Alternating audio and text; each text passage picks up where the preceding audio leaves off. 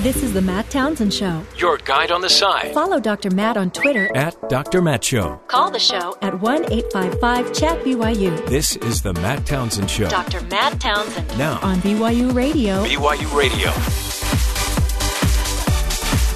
Good morning, everybody. Welcome to the Matt Townsend Show. Dr. Matt here, your life coach, your guide on the side. We do what we can on this program to walk you through the latest, greatest research information, stuff that's out there that you need to know in order to make it through this crazy thing we call life. Thought you said make it through Christmas. If we could make it through Christmas, if we could make it through the next 20 days, what are we down to, 19 days yet? Are we in the teens? No, I think it's 21 days today. Blasted! Yeah. Hallelujah, hallelujah, hallelujah. And the angels cheered. That is... It's getting ugly. And what I thought it was just Trump. But what I think we're going to see today is everybody is swinging low. Everybody is getting ugly. Elizabeth Warren's throwing out punches now. I mean, where did she come from? Yeah, she was busy. She was, and she's got some free time now, well, so she's going to hit back on Trump. All the progressives now are throwing their hat in for Hillary now that she's like a 93% bet. They're all like, yeah, we love her. Was it Charles Krauthammer? Yeah, Krauthammer, He's the guy on Fox News. Mm-hmm. He said that at this point, Donald Trump needs an act of God or an act of Putin to win. So he needs Hillary to have they're not in the same league. Hillary to have some sort of health issue or some big WikiLeaks revelation beyond what we've been getting day to day. But the crazy thing about WikiLeaks revelations, there's like a release every day. I think they're up to WikiLeaks 10. Right. 10 releases, so that's one a day, 10 days. And yet Trump still makes more noise than these WikiLeaks, which some of them are pretty a quid pro quo that's going on. Have you heard about this whole one? Yeah. It depends on how you look at it. Some people don't see it that big a deal. Other people see it as, her on fire. Right. Well, I mean, it's a letter written by the chief of staff of Hillary Clinton or chief of her campaign talking about the State Department and the FBI negotiating a quid pro quo to reclassify some of Hillary's emails. And it was shot down.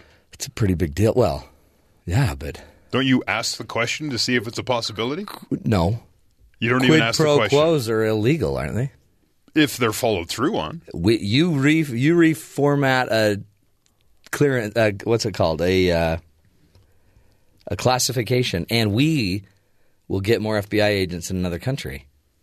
I mean, we'll give you more. That's crazy, but it doesn't matter because Donald Trump's talking about everything else. And so, how do you beat Donald Trump? Well, you just have to shut him up. And how's that? If he would just keep his mouth quiet, he won't. But now he's actually now even suggesting the whole thing's rigged, and when he loses, basically, it's because it's rigged. So anybody that's already talking about their loss, he was dropping the rigged line a couple months ago. Oh yeah, but now I think now he's he knows intensified, and he's bringing up more and more so that it's there, and the message is already laid out for when the inevitable happens. And luckily, the White House is not staying out of this. They are commenting on his sniffling. That was interesting. It's just we can get into that in a minute. Low blow. We'll get to all that stuff. But we're also going to be talking about cybersecurity. I mean, if we hear about WikiLeaks with a new release of information taken, stolen, hacked, we've heard about the DNC hacks. We've heard about Hillary Clinton's email hacks. All of that now, we need more cybersecurity. So we will be talking with a professor from NYU that is doing the best he can to actually create a stronger cyber secure world. And we'll hear about a program he has. So if you have a child in college and they're kind of smart and they're into computers or engineering, this may be their field. It's kind of a cool idea. We'll get to that fun, plus other information, some of which you might even need. But first, let's get to Sadie Nielsen and the headlines. Sadie, what's going on around the rest of the country? Most Americans believe that the women who have accused Donald Trump of sexual misconduct are credible. a new poll by a university has found. A whole 62% of voters believe that the allegations of Trump's unwanted sexual comments or groping are credible, with 22% saying the accusations were definitely true and 40% saying they are probably true. 58% of voters said they were not surprised by the content of a recently released tape. Clinton leads with likely voters at 50% to Trump's 38% per the same nationwide poll. Newly released FBI 302 forms summarizing the Hillary Clinton email investigation reveal the State Department Undersecretary of State attempted to persuade the FBI to change certain emails in Clinton's private email server from classified to unclassified in the middle of the investigation into the former Secretary of State's email usage. The 302 form further reveals that Kennedy later asked again if the FBI could see their way to making the email unclassified. The FBI said in a statement that no quid pro quo took place and that the email in question remained classified at secret level, the Washington Examiner reports. Billy Bush and NBC have reportedly reached a settlement on his contract with the network, officially ending his time at Today after appearing in a 2005 tape in which Donald Trump discussed groping women. Bush joined the show in August, signing a 3-year deal that would earn him $3.5 million every year. He was previously suspended from the show when the revelation was first reported. In a note to the staff, Today Show chief Noah Oppenheim said Bush would be leaving the show effective today and wished the valued colleague and longtime member of the NBC family success as he goes forward. And finally... Yes. A giant catapult at New Hampshire's Extreme Chunkin' Pumpkin Destruction event was used to fling a 1,300-pound pumpkin, a car, and a piano. Whoa. The weekend event at the New Hampshire Motor Speedway saw a variety of catapults, cannons, and other pieces of weaponry used to destroy pumpkins in a spectacular fashion.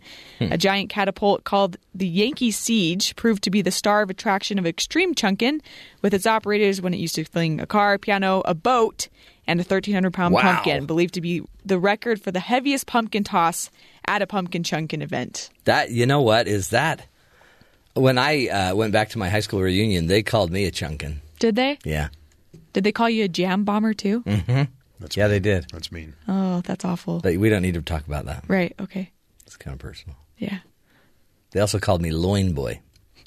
I'll explain that later. I thought that was Lion Boy. No, it's supposed to be lion. Just spelled it wrong. Oh, okay. Gotcha. Cool. Thanks for bringing that up, Sadie. Chunkin', I want to do, that sounds like a fun, so it's just a big catapult, right? And you just put your neighbor's car in it. Yeah, no problem. Then you just throw that bad boy. Except when they say they're throwing a car, it's like a subcompact. Oh, sure. It's not like a huge. It's like your neighbor's. It's not like a huge college Buick. kid's car. Just throw a Buick. Yeah, you'll never throw a Buick. No. Wow. Okay, so where to begin? The 21 days, whatever the number is. I swear it's less than 21. Because let me see if I can verify. I remember. But continue. But there's just so much to carry on. And the reality is Donald is coming unnutted. He's now talking about how even Mitt Romney should have won. 21 days. But it's all against Mitt Romney. The elections were rigged. Obama shouldn't have won, blah, blah, blah, all that. Okay. Now, again, whatever your political beliefs are, you can't just continually question the system, right? The rigging of – he's even saying, now check your election machines. When your election machine, make sure it casts your vote appropriately. If anyone makes fun of you, if anybody taunts you, if anybody creates problems for you, make sure you report it. The Boston Globe over the weekend had an interview with a gentleman that said he was going to go and do he called it extreme profiling. He was going to volunteer to go to his local precinct and observe. Now, the problem is it's kind of illegal to do that unless it's going through some official channel because it turns into voter intimidation. Right. And the man said, he goes, basically he starts naming all these groups that he's going to watch for. Which, if you read it, it was like, if you're not white, he's going to stand there and watch you and make sure you're doing what you're supposed to be doing at the voter precinct. That turns into, he goes, I'm going to make them nervous, is what he said. And it just, the one person, one interview, but if you're sending people to the polls to observe, it just turns into voter intimidation, and that's why this is kind of concerning for a lot of people as Trump continues to talk about this. And it seems like more and more people – yeah. So he's trying to probably turn down the turnout, right? That's what it's that's the plan. If he can turn off the turnout, and if he can so frustrate and exhaust everybody, then no one would want to show up at the polls, and then he'll win. Okay, so that's kind of low, many would say. But then you'd think as Democrats, as Hillary has been using Mrs. Obama's line, when they go low, we go high. Mm-hmm. Here's an example of Elizabeth Warren going high. Donald Trump, the big, brave Donald Trump, is too chicken to release his tax returns.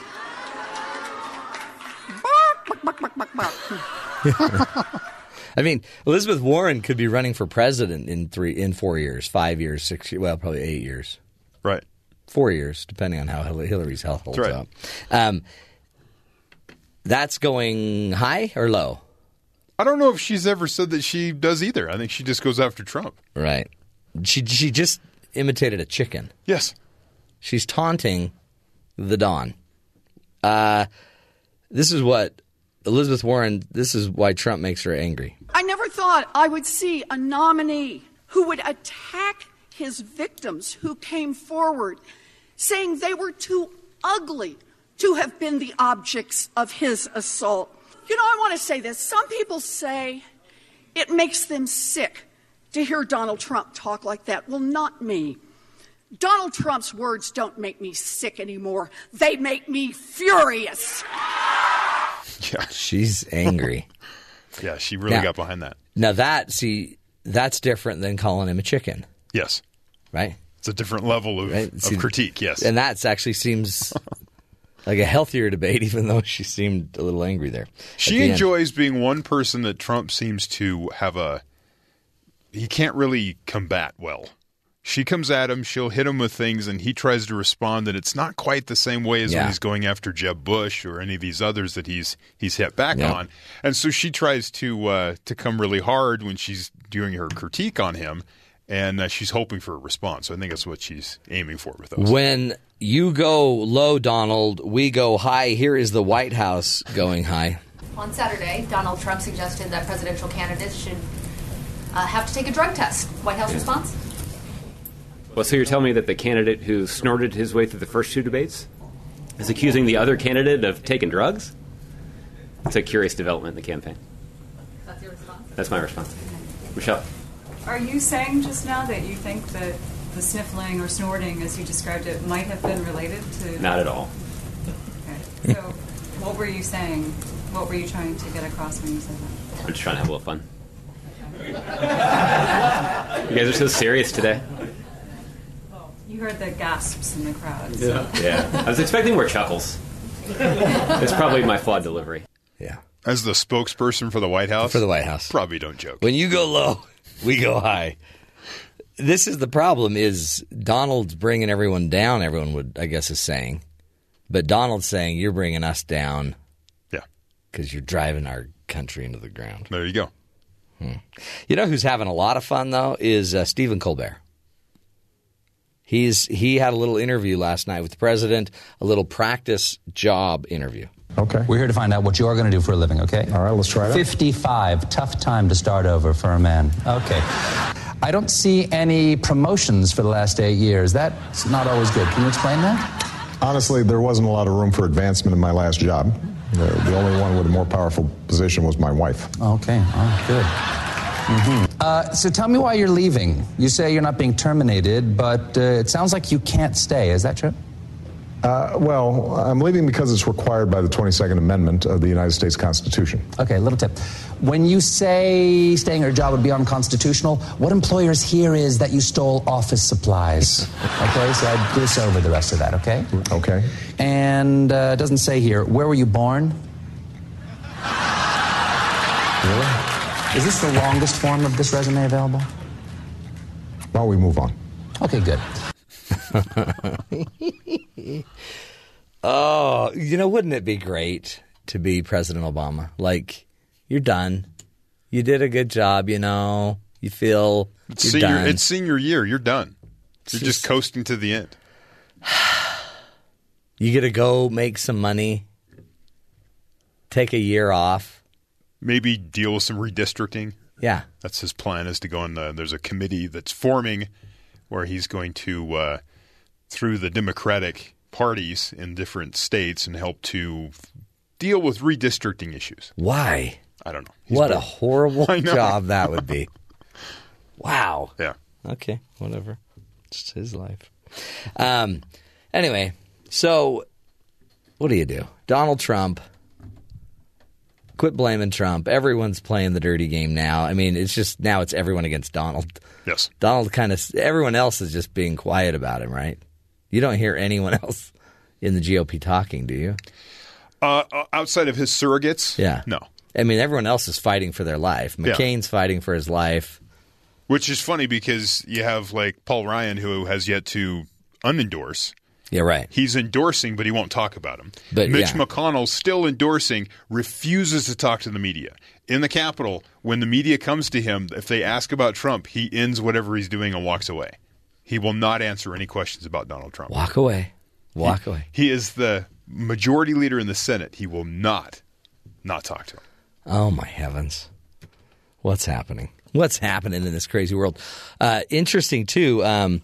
When you think about it, I don't know if you heard this, but Julian Assange had his power turned off at the embassy. Not his power, his Wi-Fi turned off at the embassy, where he's basically stuck for the rest of his life.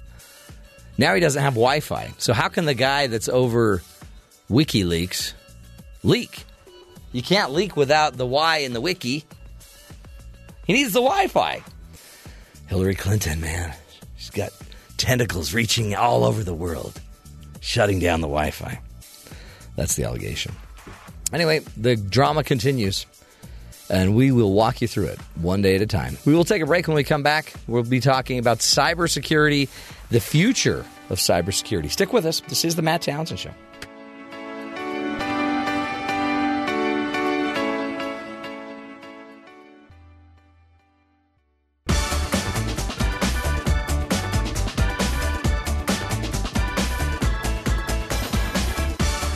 Welcome back, friends, to the Matt Townsend Show. Do any of these stories sound familiar? eBay, 145 million people whose information had been hacked on eBay. MySpace, 164 million people. 10 million people from Sony. Yahoo, 5 or 50 million people. Woo!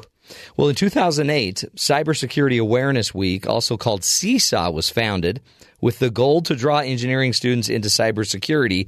This year, it's the 13th annual conference with over 20,000 students from around the world who will participate in CSAW, and is the largest student-ran cybersecurity event in the world. The cybersecurity industry will need about 1.5 million workers that need to be qualified for the jobs by the year 2020.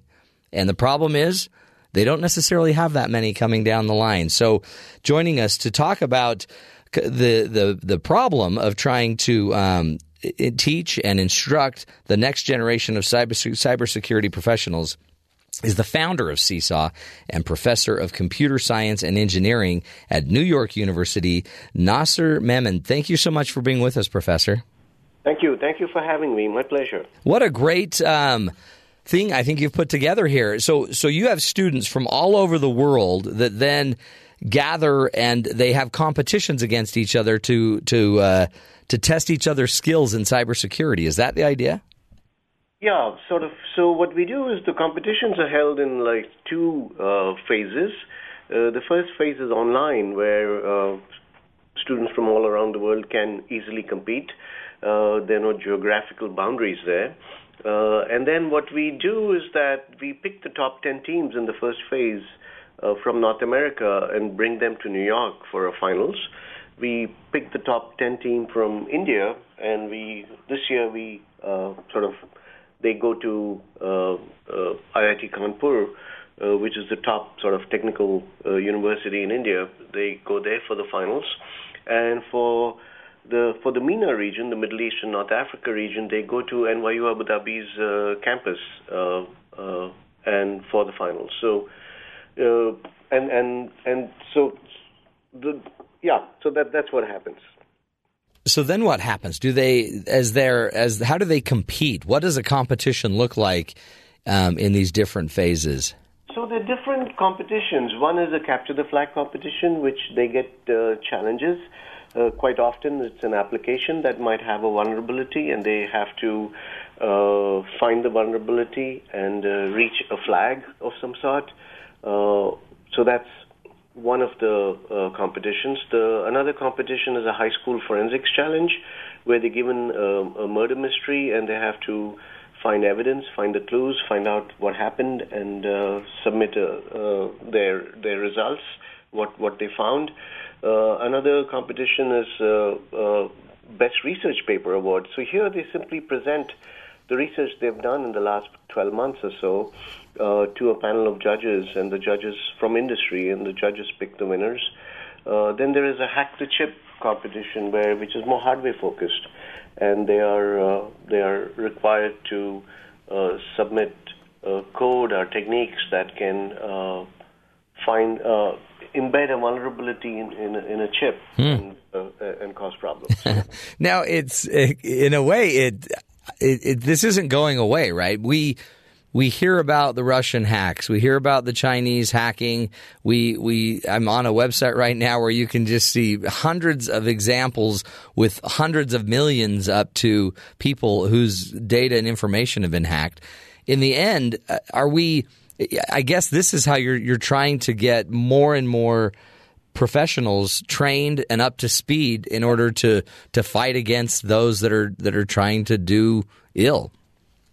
Right. So, and it's a global problem, right? Right. So I think it's not technology that's going to solve the cybersecurity problem. We do need technology, of course, but it's also people. We need talented people who are first building secure systems. So when we build something from scratch, we do it better than what we've been doing so far, understanding the global threats that these systems could face.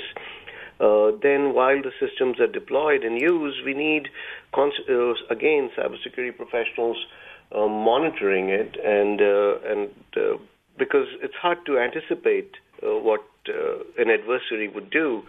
So we need cybersecurity professionals who are constantly monitoring, auditing, understanding what's going on, so they can find the flaws and or find the bad guys when they come in before they can do any damage. So it's a very, I believe it's a very people-intensive process, and somehow a lot of our focus has been on creating some magical technology that will protect all of us. But when a CIO asks me where should we invest in security, I tell them in people. We need highly skilled and well-trained people to make ourselves secure. And one of the things I read in your article was about one of the ways to get people up to speed on cyber technology is they have to be hanging out with other people and learning from each other. Right, because cybersecurity is a discipline where there's an adversary involved. Yeah. And it's very hard to anticipate what the adversary will do. So it's hard to train them in the classroom for that. So just like in athletics or in military, the way they train soldiers, the way athletes train, is by actually playing against each other, right? And that's when you start gaining the skills, and gaining the skills that allow you to watch the adversary, anticipate, react, and so I think games are very important for building cybersecurity skills. Yeah, I guess that's your point, right? That it takes practice, it takes ingenuity, it takes human-to-human interaction. This isn't just something you're going to install on your system and then lock everything up tight, because humans can go figure out how to hack that. Right, because, we are very good at building reliable systems. I mean, if you look at the air transportation system, it's amazing. The chances of you getting hurt in an accident on an airplane is lower than you slipping in the bathtub and falling and breaking your leg or something. So we know how to build reliable systems, but we still don't know how to build secure systems because it is hard to anticipate what an adversary would do, right? So if you look at this very reliable transportation system we built, there was a very flimsy door between the passengers in the cockpit that allowed the perpetrators of 9/11 to the heinous acts that they did, right? And in hindsight, you say, okay, we need a better fortified door. In hindsight, that's obvious, but anticipating that up front is not that obvious. And then when we fortified the door, then there was a pilot who ran the airplane into a mountain. Right. And the passengers couldn't prevent that. So it's human, and then it's kind of figuring out the next hurdle and then overcoming it. And one of the things you point out a lot is the adversarial nature of this battle. That it really is it's strategy, and it's competition. It's war. It's a battle. It's a battle, yeah. And because in society there are always bad actors. Right? Yeah. There be people who will perform actions for their personal benefit, but that harms society at large. And we have ways of dealing with that. We have a justice system. We have a reputation system. We have morals that teach people how to do the right thing. But in cyberspace, all those sort of really have not worked. It's difficult to make them work. Yeah. So, are we prepared for the future? Is there how big of a gap is there between the amount of cybersecurity experts we need and the amount we have? So it's huge. I know from personal experience, the calls I get from CIOs and other hiring managers saying, hey, do you have someone? We're looking to hire someone in cybersecurity. So, but data says that we would need about one cybersecurity engineer for every 10 IT professionals. So, because everybody needs cybersecurity. It's no longer simply the firms that produce that technology, but banks need it, pharmaceutical companies need it. Anyone connected to the internet and has a sizable presence needs cybersecurity engineers. Right. And so by that formula, if we need 1.5 million in the next 5 to 10 years, we're probably graduating just a few thousand every year, right? So the gap is really large and growing. Well, let's do this. Let's take a break and come back. I'd love to have you, Nasir, explain and show us or share with us what we need, like what makes up a great cybersecurity expert as far as the credentials, the experience. I mean, I'm thinking of my kids, is being a video gamer enough? We'll get to that more on this interesting topic of cybersecurity and our future, folks.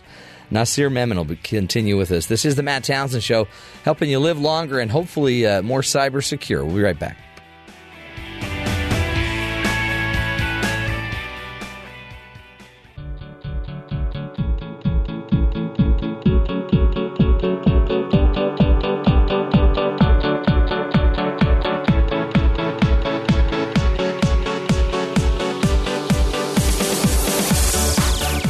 Welcome back, friends, to the Matt Townsend Show. Cybersecurity is a growing field and soon will dominate the industry.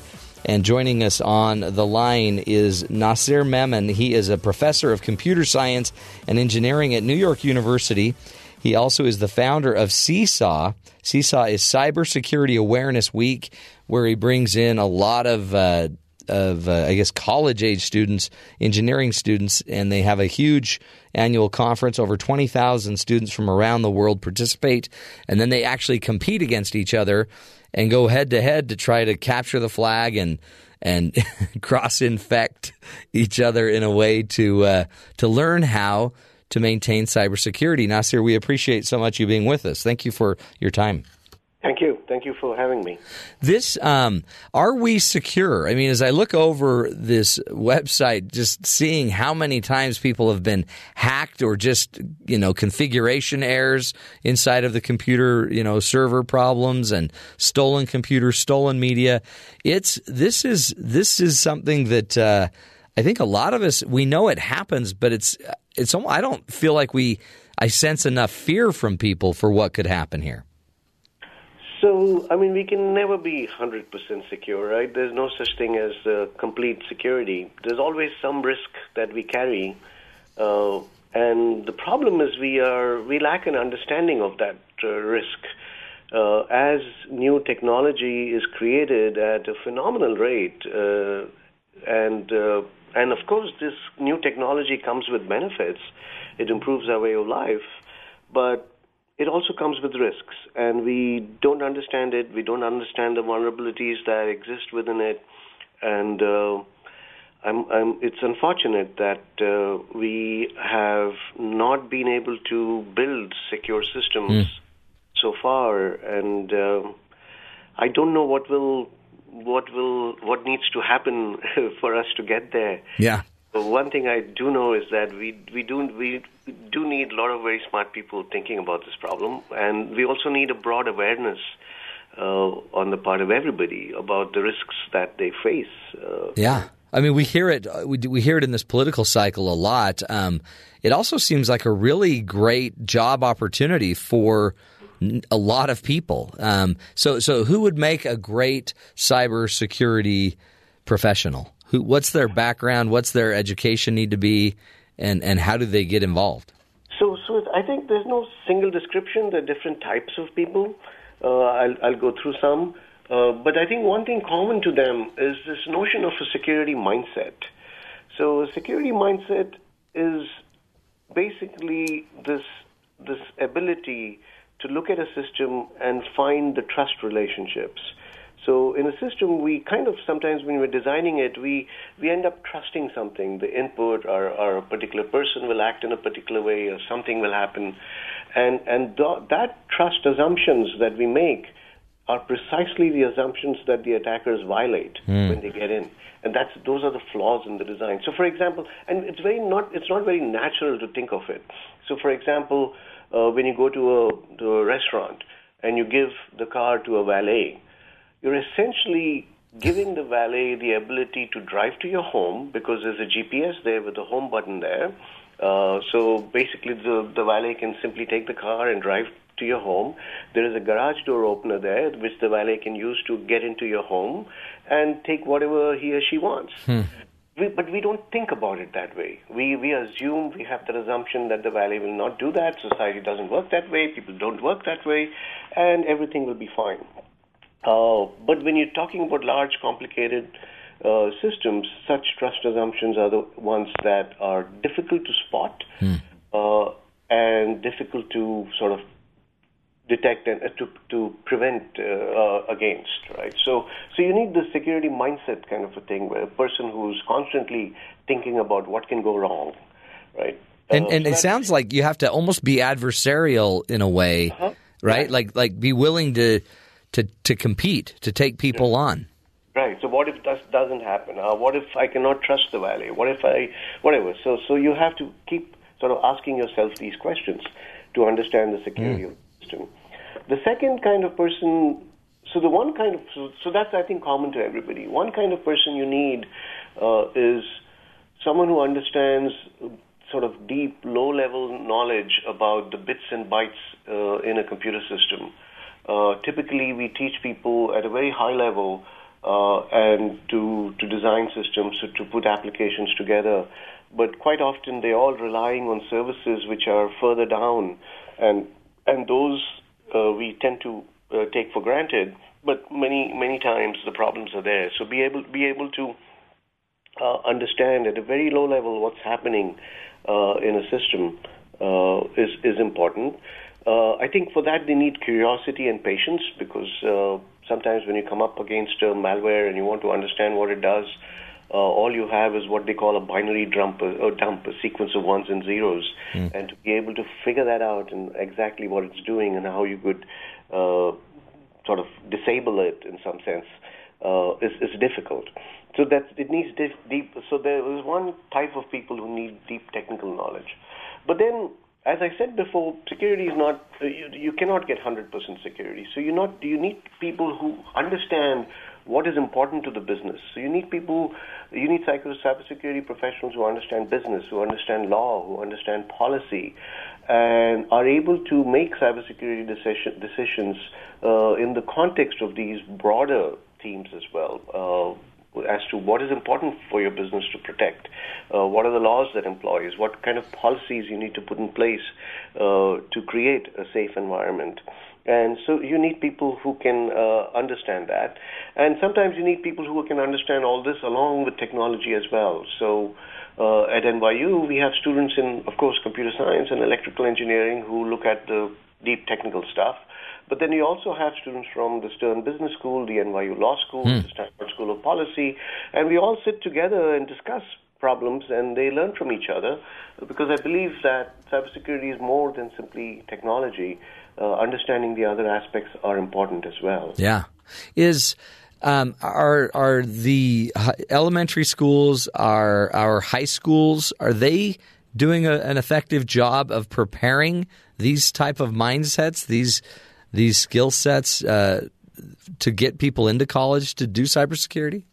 Well, I wouldn't want to blame them by saying they're not effective, but I think they're not aware and they're not even trying. We don't have the support structure in place to enable them to make that happen. I have been running camps for high school teachers for the last few years so they can bring cybersecurity to the classroom. I have been running camps for high school women so they understand cybersecurity. But there needs to be also effort that needs to take place at the middle school level. So the problem is that we're not even teaching computer science in our schools, right? President Obama has started the initiative Computer Science for All, and even that seems to be difficult to implement. Cybersecurity gets a lower priority compared to computer science, and we're not making good progress. Yeah. How do we rank as a country in cybersecurity? Are we more secure than other countries? Are we less secure? I think everybody has using the same system. So I think everybody has the same vulnerabilities. It's just that the attractive targets are here. And as they say, the bad guys go where the money is. Right. So we tend to get attacked more. In terms of capabilities, I don't have sort of a direct estimate, but I think we should be among the best, right? The Americans, the Russians, the Chinese, the Israelis, and the United Kingdom. I think these 4 or 5 countries are better at cybersecurity than the others. But then we get attacked a lot because for various reasons, including, I guess, the fact that this is where the money is.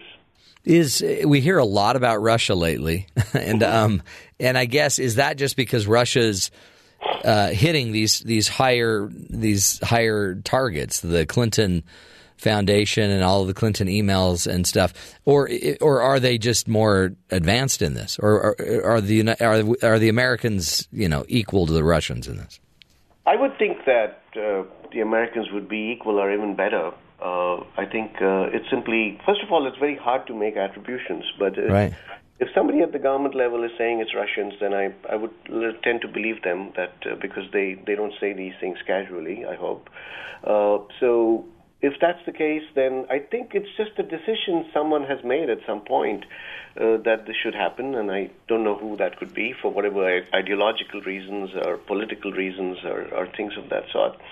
And also, there is also this issue of the criminal justice system, right? So in the sense that what kind of criminal justice system is there in Russia, and what does it think about crimes that take place in the U.S. Are Russian actors perpetrating crimes in the U.S. and how they go after them? Perhaps there are issues there as well that lead to the problems, right? Yeah. Does as we wrap up, what do you think we should do, Nasir? As just what can I do to maintain my own cybersecurity, and what can I do to kind of educate my children to be more secure when it comes to, the possibility of cyber attack? So understand that the information that you have in any digital form, you need to be careful about and think about who has it and how can people access it, and understand that there is a possibility that it could get stolen. And what would you do in that regard? What you normally do is the general hygiene stuff, right? For health, they say wash your hands. So the same things here. Keep your computers updated. Update every single make sure you install your updates as soon as possible. Also, don't go to strange websites and don't open random attachments. And so these are standard things we've been telling people for a long time. Yeah. But it's harder to do. But I think over time these things will improve. And there's certain things that I think it's not just you and me, but it's the companies that are building systems with vulnerabilities in them need to do a better job as well. You bet. You bet. Well, Nasir, thank you so much for your great work and for really your work on the Cyber Security Awareness Week. I think that's a great program you've started there, and I wish you the best of luck. And all of your students. Man, think about how much you are being protected by some college student that just went and played some of Nasir's games and in having cyber attacks on each other. Really, you're pretty – as I've been looking over the list – it's amazing how few companies really have been attacked. I mean, there's hundreds and hundreds that have been attacked with millions and millions of names lost, except there's thousands and thousands of companies that haven't been. So a lot of companies are doing things right. We'll take a break. We'll be back, wrap up hour number 1 of the Matt Townsend Show. Stick with us, helping you live a healthier, happier life. We'll be back.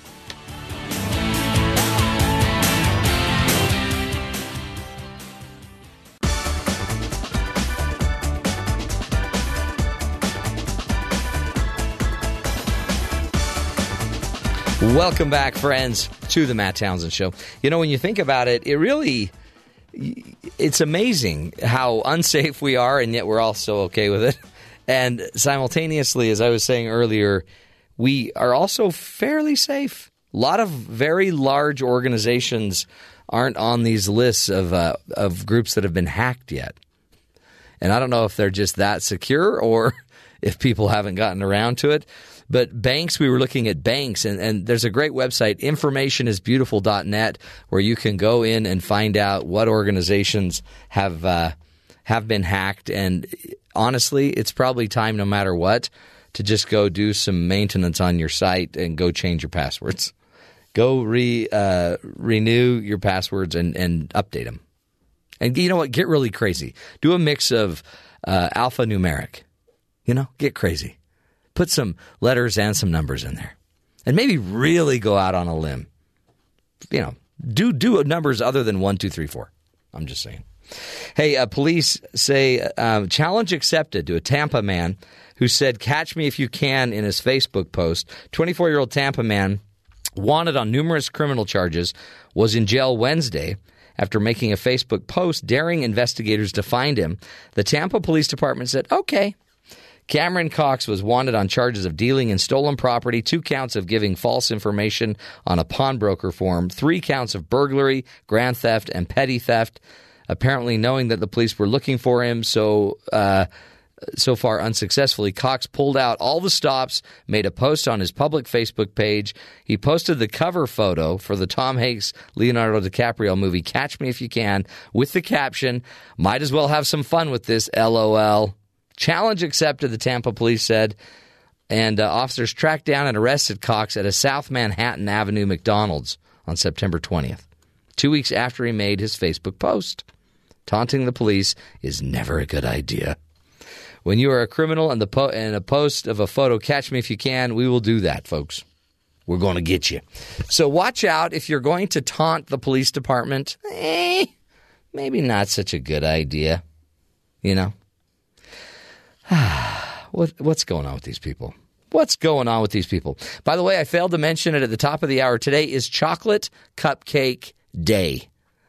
This is the day we've all been waiting for. My cupcake gumdrops, snickums, spickums, you're the apple of my eye, and I love you so. It's a great song. This is the Cuppy Cake song, sung by Jeff Simpson. And I love to sing 2 songs. He's got such a great voice. That's a great song. The Cuppy Cake song. We will be celebrating the Chocolate Cupcake Day all day today.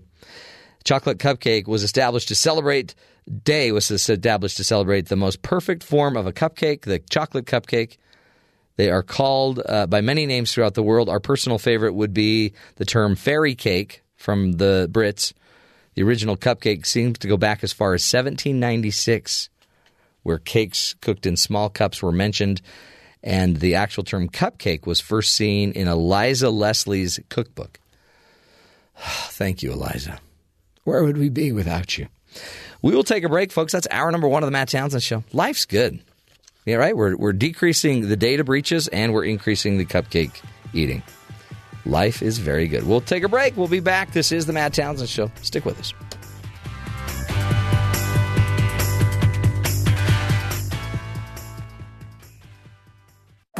This is the Matt Townsend Show. Your guide on the side. Follow Dr. Matt on Twitter At Dr. Matt Show. Call the show at 1-855-CHAT-BYU. This is the Matt Townsend Show. Dr. Matt Townsend. Now on BYU Radio. BYU Radio. Welcome back, friends. Hour number 2 of the Matt Townsend Show. Happy Chocolate Cupcake Day.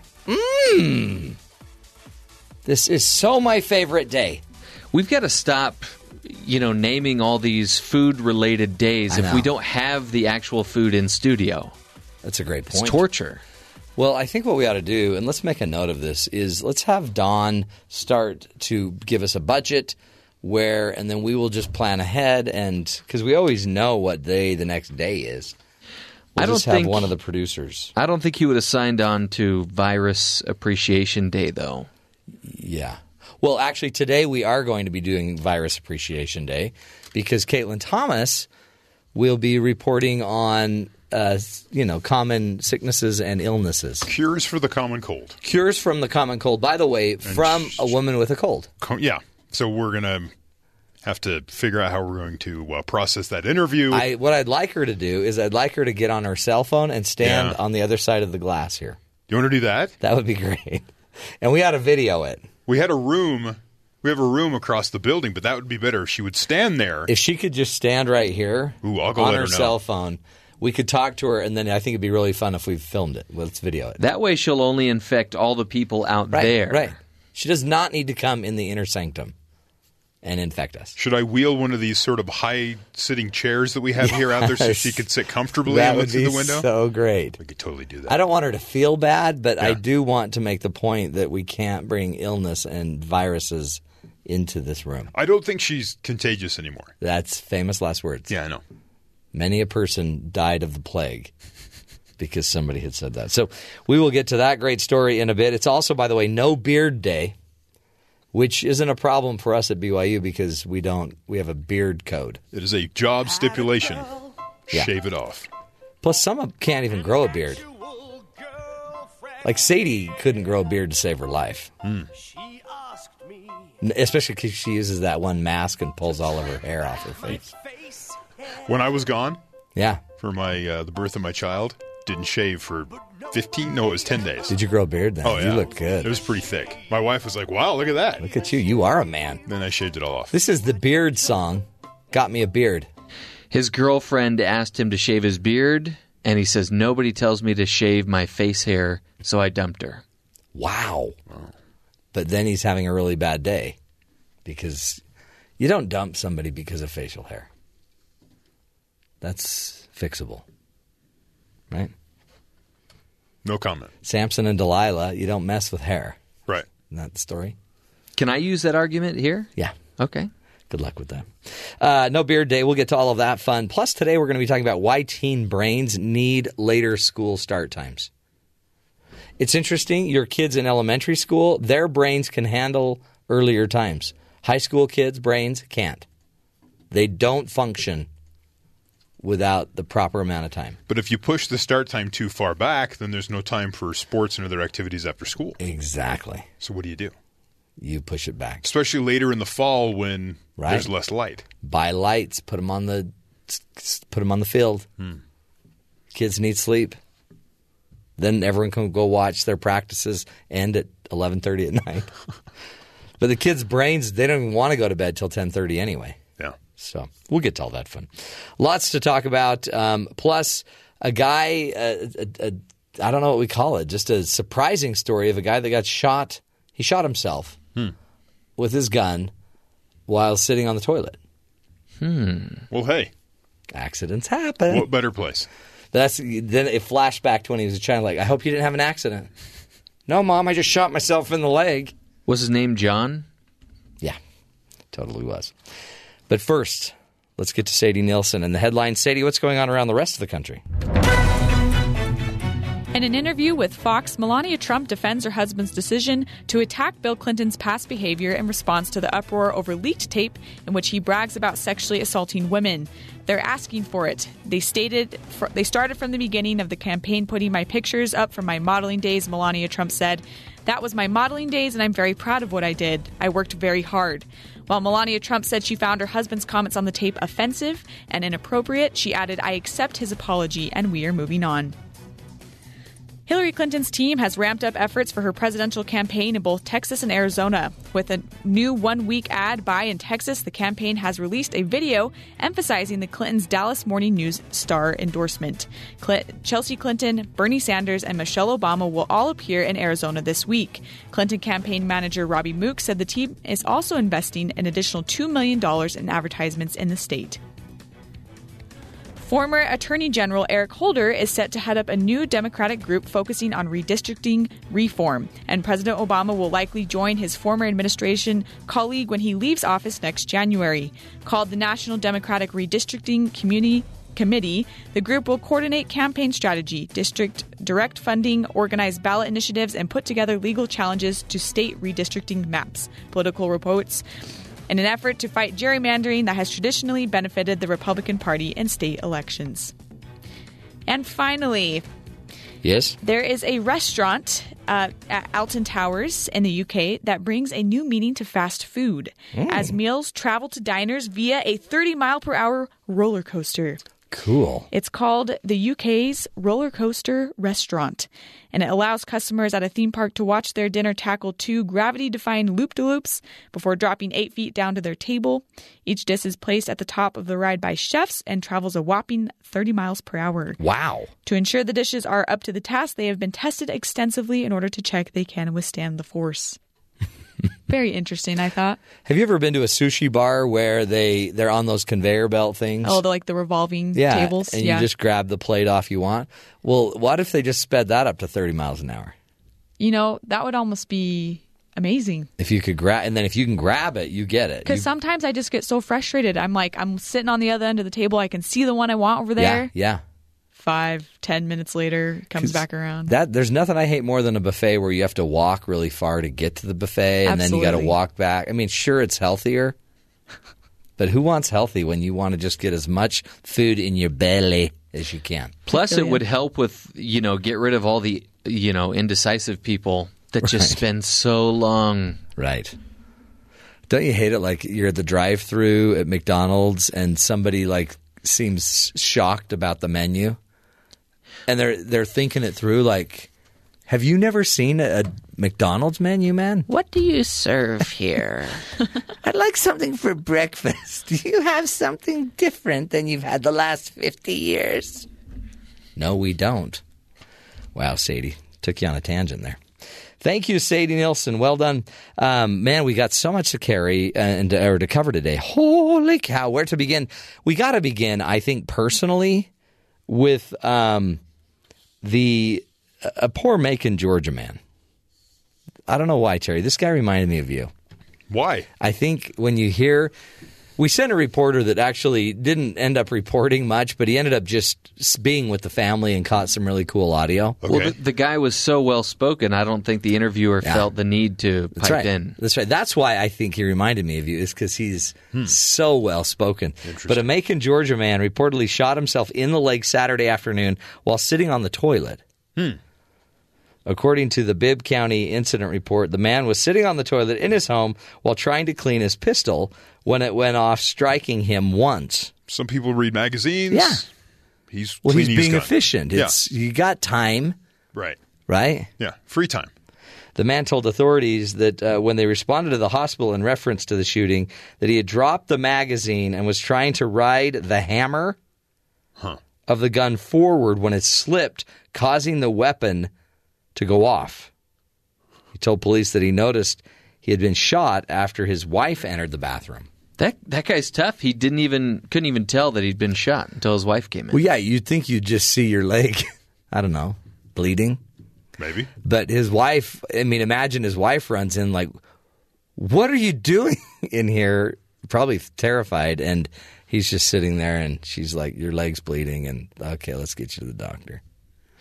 Well, we had a reporter on scene that went and just interviewed the people, but really just listened in. And this is a little audio from his visit. Well, I suppose I would be willing to indulge your curiosity on the matter. However, I myself find the subject to be quite undignified.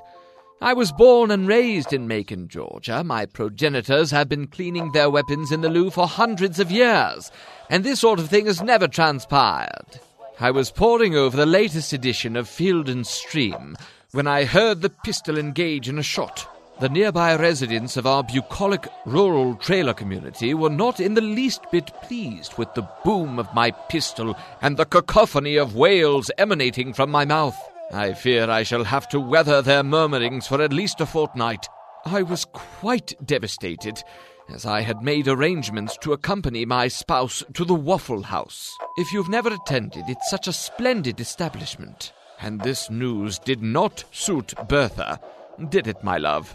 I done gonna tell him he gonna shoot himself one of these days, but no, he gotta be stupid redneck like he all done always did. I tell him he make me miss my Waffle House again, he gonna lose use of more than just that leg. Luckily, my pistol has an aluminium barrel and not a steel barrel. Otherwise, the damage may have been irrevocable. But, the excruciating pain. If only there was some sort of elixir that could alleviate the tenderness of my wound. Don't you go thinking this don't get you out to take me to bingo on Saturday nights. Wow. There's so much to take in there. Yeah. Do you see why it reminded me of you? No. Why the guy did? Not at all. No. Very intelligent. Why? Because he's British? Well, he used the word bucolic. What about aluminium? In a sentence. Wow. It's weird, just as a relationship expert, how some people get together. Opposites attract. Yeah. What was her name? Bertha? Bertha. All the best ones are named Bertha. Oh, yeah. All the best ones are named Bertha. Okay, interesting. Oh, that's funny. Hey, a little update, not an update, but a story out of Texas, which is why we've got to make sure our kids get enough sleep. Listen to this. A Texas student trades his pants with a friend so she can take a quiz. Tonight on Where Are My Pants? Honey, where are my pants? Wow. True friends go the extra mile for one another, and in the case of one Arlington friendship, that means trading pants. Andrew Nguyen is the definition of friendship goals, and the internet couldn't agree more. Nguyen, a student at the University of Texas at Arlington, took to Twitter to talk about how he went above and beyond for his friend Diane Lee.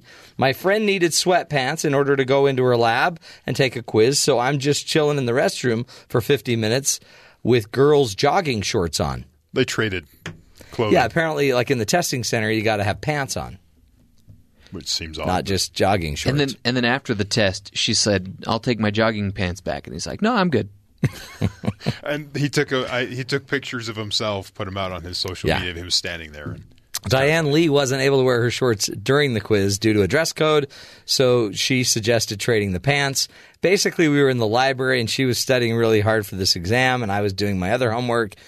So Nguyen took one for the team and waited in the bathroom for 50 minutes until Lee was finished with her quiz. So I need your pants. Yeah. How does that conversation start? You know you're a good friend when somebody asks if they can borrow your pants. And you're like, absolutely. Just give me a moment here. I mean, I don't know how that would even begin. You know, let's just be real. If any of you were planning to ask for my pants, the answer is no. I'll be wearing my pants today. It seems like an odd request to make. Oh, Jerry, this is going to sound weird, but I really need to wear your pants. Can you wear my running shorts? My female running shorts? That's kind of awkward. Yeah. Yeah. But good friend. Really, really, really good friend. Yeah. Hey, an intruder was caught shaving his head in the bathroom of the homeowners where he was... he had invaded their home. We've had people break into homes, take naps, make sandwiches, do all kinds of odd things, but no one stopped to shave their face or shave their head. A lot of people aren't into shaving their head, but police said the intruder was caught by the couple shaving his head in their bathroom. The Kaiser, Oregon Police Department said they were called to a report of a burglary at a home around 5:45 p.m. Police said 39-year-old Eric Avila allegedly broke through the back fence of the house, and then Avila entered the home through a sliding glass door. Homeowner Patricia Cosquella was home at the time and was unaware that anyone was inside the house. According to police, Avila proceeded into the bathroom inside the house, and Cosquella's husband arrived shortly after to find Avila in the bathroom shaving his head with a razor. Huh. What do you say, like, hey? What are you doing? What you doing? Just shaving my head. Cosquella said she and her husband tried to talk to Avila and asked him to leave the house. Said they were finally able to escort Avila out the door, and even though she said the man was not threatening or violent, she felt she had to call the police. We may have a situation here. Patricia sounds like a very nice lady. Yeah, they seem to handle it quite calmly. I know people would be... Would you like a sandwich? We're making sandwiches for dinner. What are you using there? A two-blade? Is that a two-blade? I think you're going to want to use a three-blade. Sorry, you missed a spot. Officers found Avila hiding a short time later in a nearby area. They noted that they were quickly able to identify the suspect because he had a partially shaved head. His head's half He didn't even get to finish the deal. Well, they'll do it at prison. They'll take care of that in prison. Yeah, no problem. They won't give him a straight edge in prison. You know, this is one we need to probably have Maxime give some advice on someday in the future. Should you shave your head when you're committing a breaking and entering? Yeah. Or what is it? Yeah, it's got to house robbery. Maybe he wasn't, I guess robbery is because he borrowed shaving cream? Could be. Is that a robbery?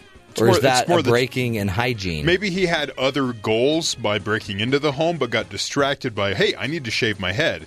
Maybe you hold off on that impulse, continue with the robbery, and then leave the premises. If you're going to be a good, felon, then make sure you stick to the plan. It's when they get distracted, that's when they always get in trouble. Oh, there's mousse. Maybe I'll do my hair. Oh, there's shaving cream. I've been meaning to shave my head. Oh, well. See, folks, it could be a lot worse. And it will be with your kids if you don't make sure they get enough time to sleep. Up next, Kyla Wahlstrom will be joining us and talking to us about why teen brains need a later school start time. Folks, they need more sleep than you think. That's why a lot of the weird things those teens do, why they're happening. Got to watch out. More ahead. Stick with us. This is the Matt Townsend Show.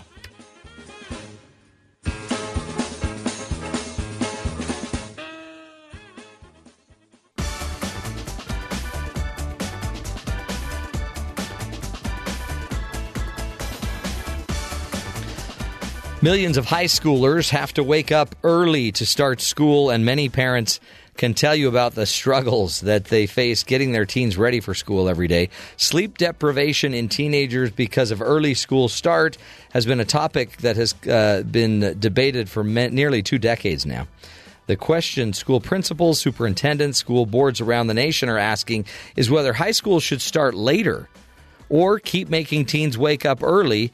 Here with us today to talk about it is Dr. Kyla Wahlstrom. She's a senior research fellow at the University of Minnesota, and she's been researching this topic for 20-plus years. Kyla, thank you so much for being with us today.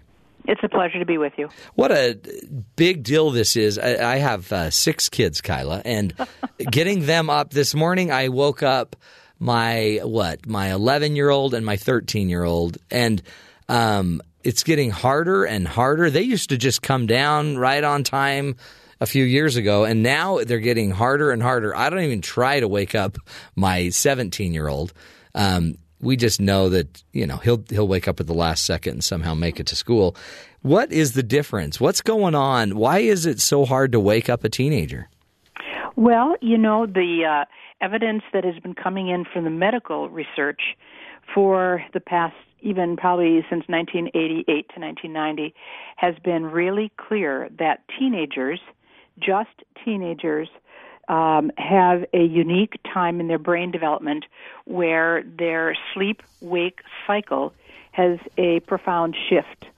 And basically the teen brain, once teenagers hit adolescence, they are unable basically to fall asleep about before 11 at night, and they're basically unable to wake up, at least be fully functioning, as you've indicated, until 8 in the morning. Oh, wow. Mm-hmm. And this is just a matter of human biology. They found this to be true around the world in all teenagers in all countries. So it isn't just a cultural thing, an American thing, or something of the sort, but it's something in human biology that puts teens to sleep at around 11 at night with melatonin secretion at that time, and they're unable to wake up until 8. So that's why your kids are hard to wake up. So it's a teenage thing, right? I guess elementary school kids, they don't suffer from the same ailment. That's correct. And I guess we probably shouldn't call it an ailment. It's a developmental condition. Yeah. Yeah. So I guess the brain is trying to get them to get more sleep during that time. Say that again? The brain is wired to get them melatonin kicking in 10:30 to 11, so that'll put them to sleep. But really, it's trying to at least get them 8 or 9, 10 hours of sleep. Mm-hmm. Exactly. And the brain scientific community right now is really looking at, the effects of sleep deprivation and the importance of adequate sleep, because that is a real indicator when there's sleep deprivation of really terrible things. And so this teenager sleep phase shift is critical that most people don't know about. I mean, parents don't get that information when they are bringing their new baby home, that when their child hits puberty at age 13, 14 or whatever, that all of a sudden they're going to have a child that they're unable to wake up until after 8 in the morning. Right. And it's so funny because it's also why they don't want to go to bed. So you keep thinking, if you're so tired, go to bed. Yes. But they can't. Matt, I have interviewed hundreds and hundreds of teens in focus groups and individually, and they will tell me to a person that they can be just dog-tired, but they lay in bed and stare at the ceiling until about 10:45 or 11, and then fall asleep. So tiredness is different than sleepiness. Well, and then I'll see my 17-year-old on the couch taking a nap right after school for 2 hours. Yes. And you're thinking, see, that's the problem. Yeah, right. But it really is, this is just their nature. They go to bed, serotonin kicks in. For the rest of us, as adults, I guess, when does serotonin kick in? I think you're meaning melatonin. Melatonin. Yeah, melatonin. Well, you see, our sleep-wake cycle as adults and even as young children are, number one, it's genetically predetermined, so you probably inherited your sleep-wake cycle from your parents as you have passed on to your kids. So that's number one. And then the preferences for sleep are either early risers, like I have some friends, I can't believe it, they like to wake up at 4 in the morning. Yeah. That's not me. Then on the other end of the spectrum, there are people, adults, who really can't function much before 10 in the morning just because that's their brain preference. And that's about 28% of the population. And about 53% of us are kind of in that middle range of going to bed around 11, getting up at 7. That's pretty common. But yeah, that's me. It's genetic.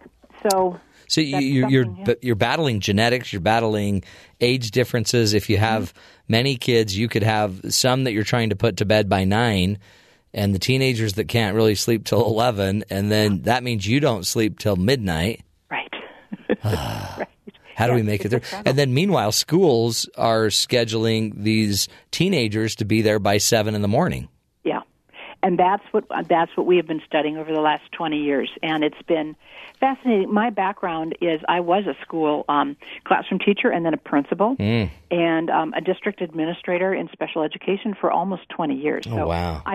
So I'm fully grounded in the lives of schools and school culture, school administration, and so on. But then for the past 25 years, I've been doing this research. And it's very interesting because schools are very rooted in community norms and community patterns, and so it's very difficult for them to even consider making such a change to move the high schools to later. And more often than that means that the elementary age students are then brought in earlier if they have to reuse the buses and multiple bus runs. Mm-hmm. So some of this is community based and just cultural history. Yeah. Some of it is the actual need of busing and resources. Exactly. And that's part of the difficulty, but also then part of the benefit too, because elementary children, I was an elementary teacher and then a principal there, you find that kids, as you maybe know from your own children, they're awake and alert and ready to go, even if parents aren't at 7:15, 7:30. So the schools that have made this shift for the high schools and then have moved their elementary students to earlier times, the elementary teachers, that these kids are now much more alert, ready for their learning in the morning, because little kids are usually kind of done and, kind of tired and wasted by about 2:33 in the afternoon. And so if your elementary school in that regard goes to 4, then that's really lost time as well. So this flip of putting the elementary kids first in the morning to school and then the secondary or high school kids to later has been very successful once the change gets fully implemented. In your article in the conversation, why teen brains need later start times, I mean, this is more than even, the effectiveness of educating these children. It's also accidents. It's their travel time. It's their health. Yes, and that's what's really concerning, I think, the general public, and that's why the study that I got funding for from the Centers for Disease Control, they see this teen sleep deprivation issue with early start as a matter of public health concern. And that's because the teenagers that don't get enough sleep are extremely more likely to be depressed, to even have suicidal thoughts. And any teen that's getting chronically less than 7 hours of sleep, less than 8 hours of sleep, but 8 hours seems to be the tipping point, are much more likely to use drugs, cigarettes, and alcohol. Really? By far. Mm-hmm. So sleep deprivation is causing some of these other kind of what we used to call like antisocial behavior, like these more dangerous behaviors. Absolutely. And as you mentioned a minute ago, the study included also an analysis of teen car crash rates. And when I did the study that specifically looked at Jackson Hole, Wyoming, and they made a shift from about 7:25 to 8:55, so it was an hour and 20-minute change. It was a big change. Their crash rate there after these later start was initiated dropped by 70%. Holy cow. Yeah. I mean, worth it. It is. I mean, it's saving lives, not only of the teens, but they crash into us if they fall asleep at the wheel. No, right. So it's like everybody. I mean, we're already terrified to have them driving.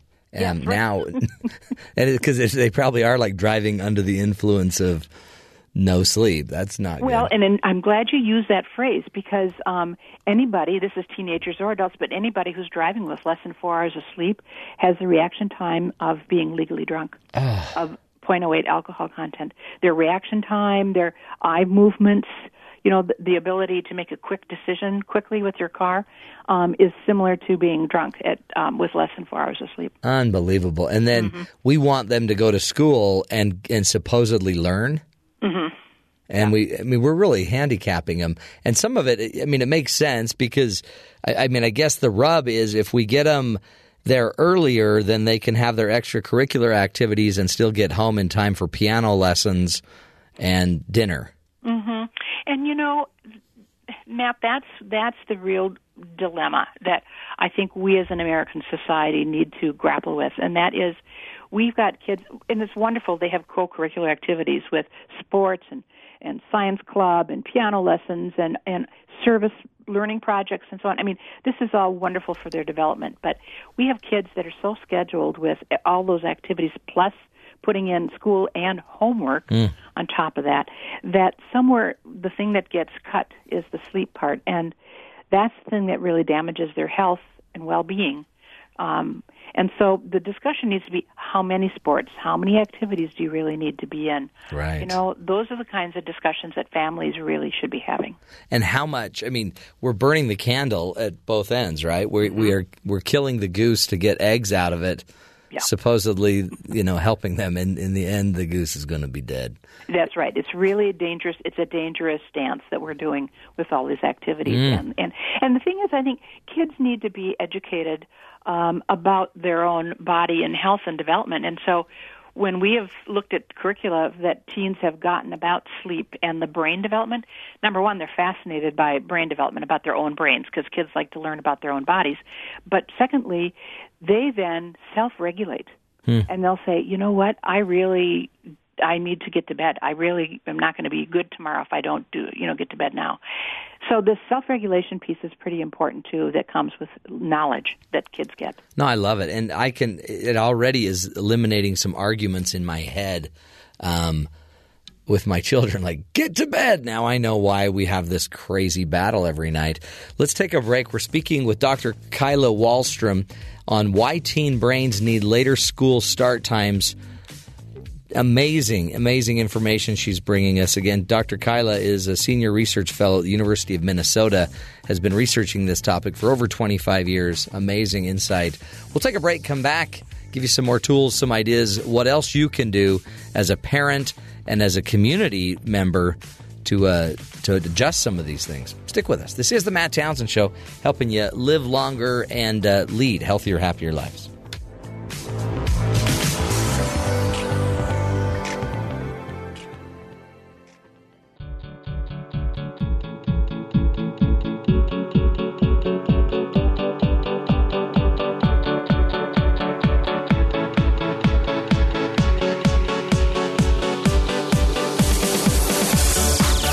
Welcome back, friends, to the Matt Townsend Show.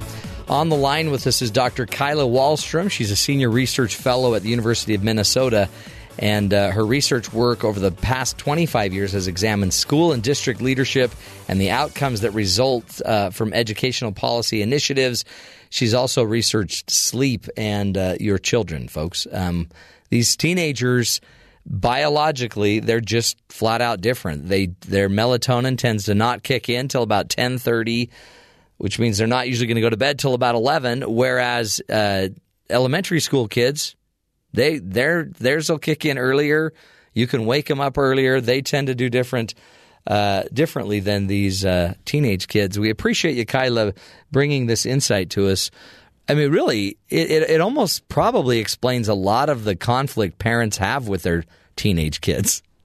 Yes, as a matter of fact, in the first years that we did this study, we polled parents, and 92% of the parents said that after the later starting time, their kids were easier to live with. 92%. And so it's pretty amazing how parents will, indicate that this has been happening. And part of the reason is when the brain, during sleep, I'm going to back up here. The brain is actually more active when we are asleep than when we're awake, believe it or not. Okay? So given that as sort of the baseline of how much activity is going on in the brain sorts through all the memories during the day and the facts, the millions and bits of information.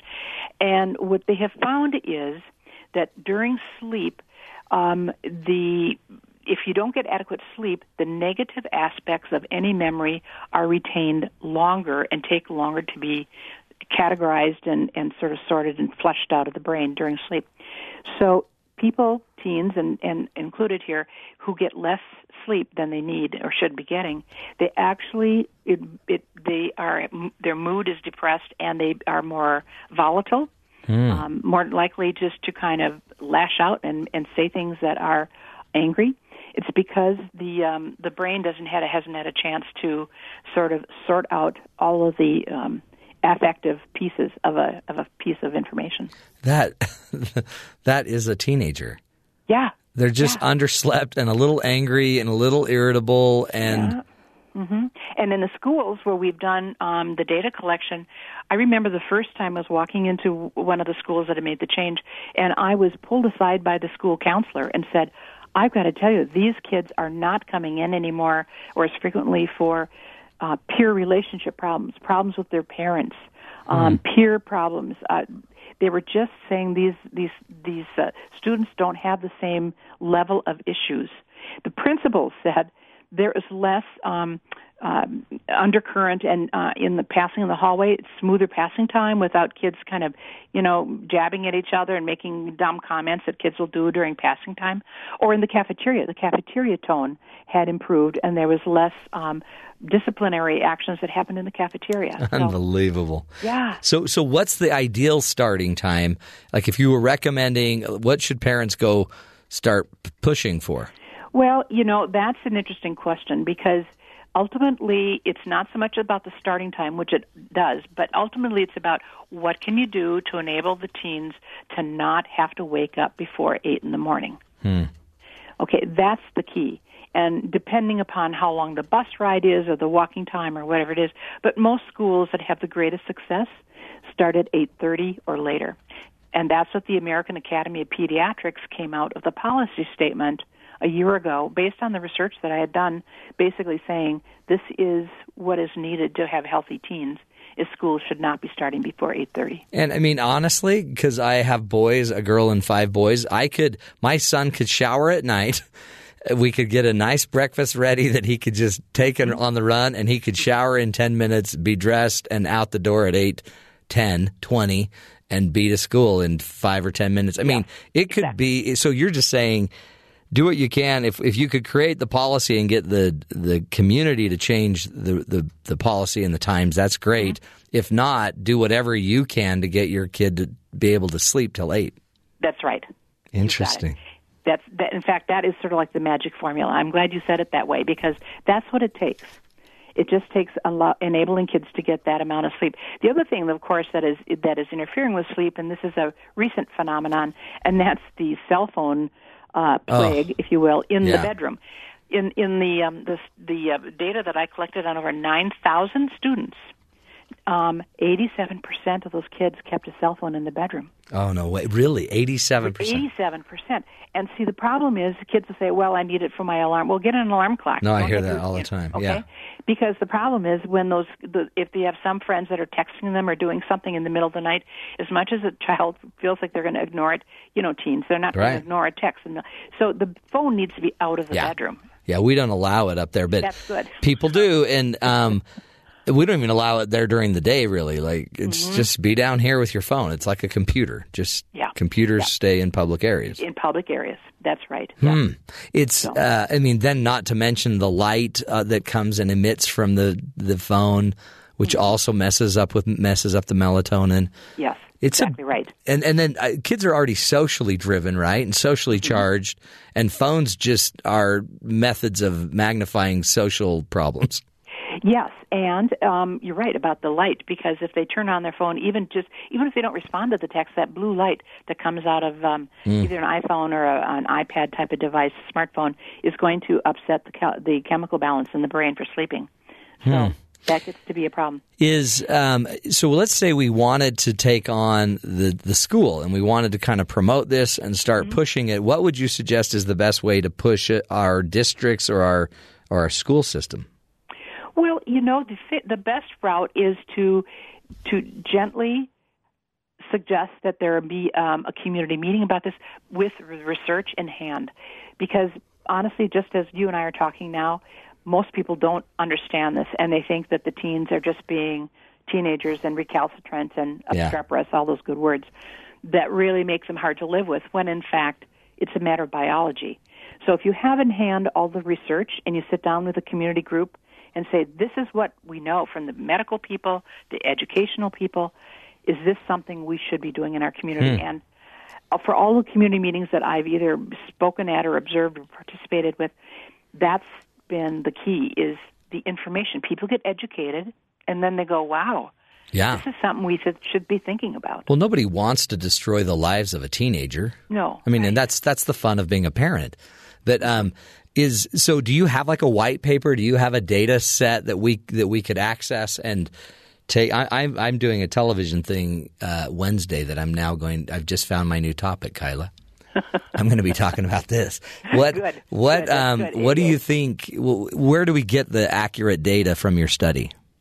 Well, there is the full report is on the University of Minnesota website for school start time study. So I could send that actually to you, and you could either post it on your if you've got a posting for your show. We do. We have a Twitter page, so if you want to send it to me, we'll post it up there, and then we'll get it out to as many people as we can. That would be great. That's great. Kyla, we appreciate you. Thank you for your great work, and keep it up. We're going to have you back and pick your brain some more on what else we can do to take our kids to the next level in life, just the next level of health and happiness. Forget getting them another class to take. Powerful stuff, folks. We will take a break, come back. We've got a lot of interesting stuff. We'll be talking about sicknesses. Plus, we'll be doing another movie review for the scary movies of Halloween. All up next. In fact, let's go right now. And at this break, we'll go do a little movie review for you. This is the Matt Townsend Show. Stick with us. BYU Radio. Talk about good. This is Jeff Simpson here with my third pick for the 12 Days of Halloween movies. One of the great biblical commandments is love thy neighbor. Well, if you live next door to the antagonists of my next two picks, you might find that commandment difficult to keep. The 2006 computer-animated film Monster House is part Rear Window and part The Goonies, which is fitting since Steven Spielberg, a producer of that 80s classic, produces this film. The movie starts off on the eve of All Hallows Eve, with 12-year-old DJ Walter spying on his cantankerous neighbor, Mr. Nebbercracker. With a name like Nebbercracker, who wouldn't be cantankerous? Who for years has confiscated any toy that lands on his lawn. DJ's spying includes tracking the movements of Nebbercracker's spooky and mysterious house, which seems to come alive only when no adults are looking. Officer, we have reason to believe that there's a dangerous creature inside that house. And it grabs things and pulls them in and eats them. We'll see you later. Now, we've all had a Nebbercracker as a neighbor. My Nebbercracker once used trigonomics to convince my dad that the dent in his car had to have been caused by a baseball coming from our house. Right. However, we may not all have had a monster house in our neighborhood. So what do you do when you're convinced the house across the street is a living, breathing, attacking entity? Well, in young DJ's case, you skip the trick-or-treating and enlist the help of two friends. One is the Brains, a sober, sassy Girl Scout. The other is the Bozo, a cape-wearing chowderhead, aptly nicknamed Chowder. Here's an interchange between the two after they've successfully put the house to sleep using cold medicine. Those are the teeth, and that's the tongue. Then that must be the uvula. Oh, so it's a girl house. What? You know, this movie will always hold a special place in my heart. My wife and I watched this on our second date while we ate Cookie Monsters. It's actually our anniversary today, so if you'll excuse me for a moment. Fastest way to your girl's heart is to show her this Halloween movie I taped off cable TV. Okay. Well, as cute as this all sounds, this is one kid's movie that is really not a kid's movie. The monster house can be quite frightening at times, breathing fire from its chimney, snatching up its victims with adjacent trees, and baring its sharp wood shingle fangs. This bozo made the genius parenting decision to show this movie to his 2-year-old and 4-year-old. Oh well, it's not like that'll scar them for life, right? No, serious, will it? I'll be back tomorrow with my other Love Thy Neighbor pick for the 12 days of Halloween movies.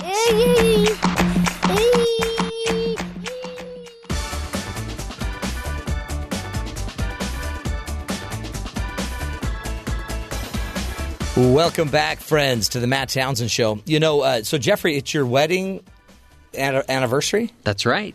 8 years ago today. Oh, best decision you ever made. Absolutely. She's great. Hopefully she's not questioning it. Well, she actually called yesterday. Oh, shoot. So we have a meeting. We're just going to have a little intervention. Okay. But it'll be fun. You guys can go out to dinner after. It'll be super great.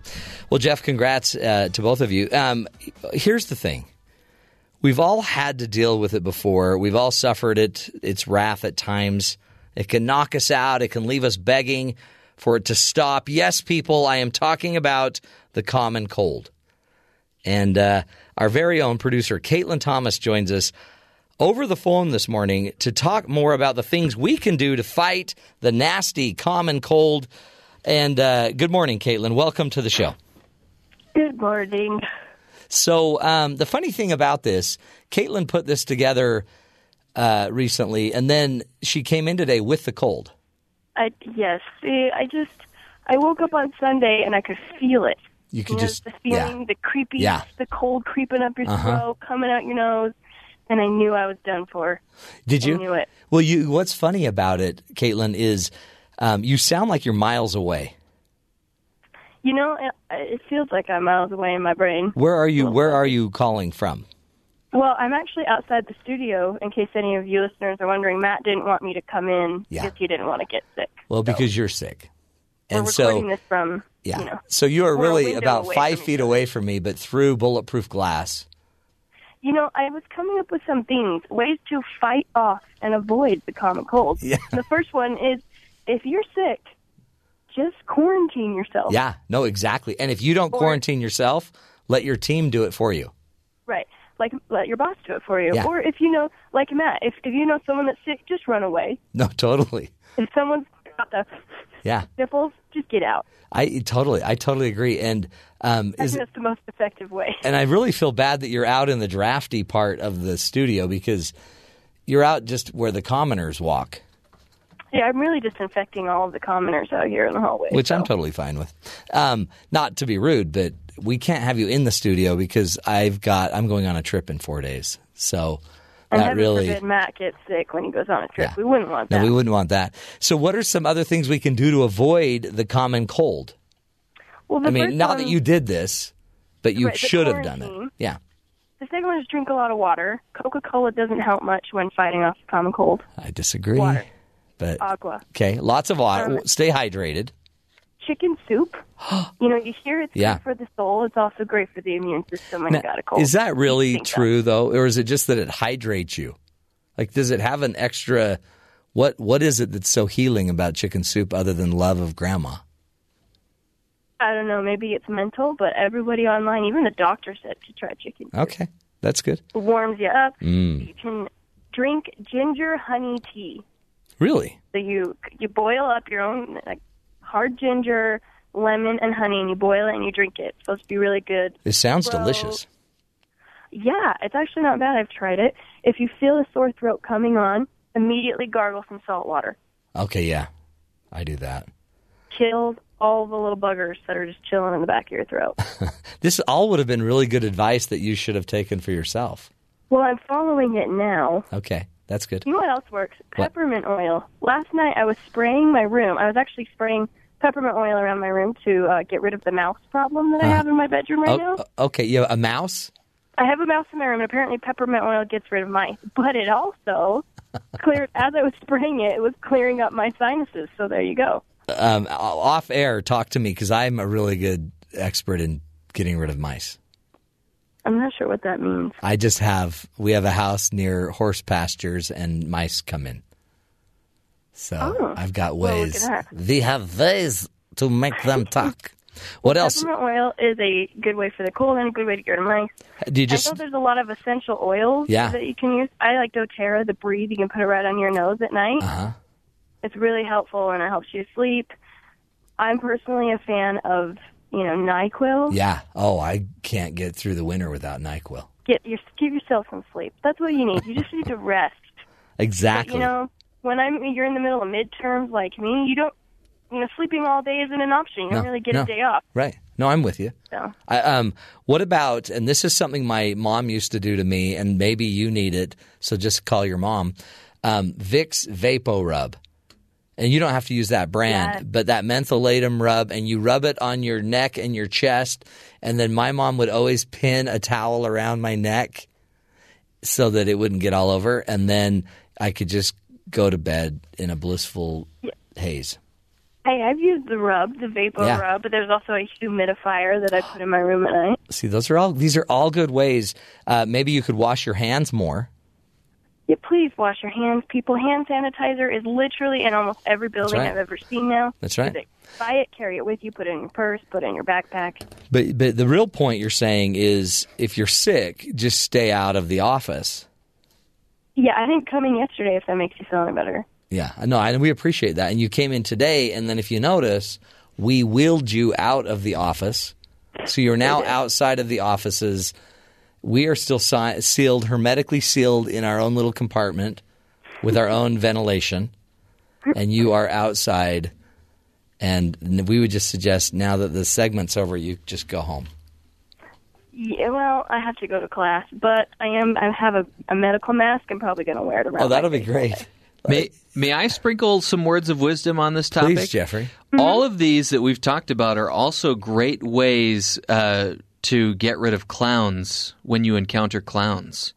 Really? Lock yourself in, peppermint oil. Oh, totally. Towel around your neck. Towel around your neck. Vicks Vapo Rub. Works for that, too. I think we're on to something. Maybe it's the clowns that are spreading the cold. Oh, wait, Matt, one more thing. Yeah. I know that she's listening, so I want to wish my mom a happy birthday. Happy birthday, Mom. Thank you for having a wonderful daughter, even though she's sick. But she's going to help me feel better. Your mom is a great woman.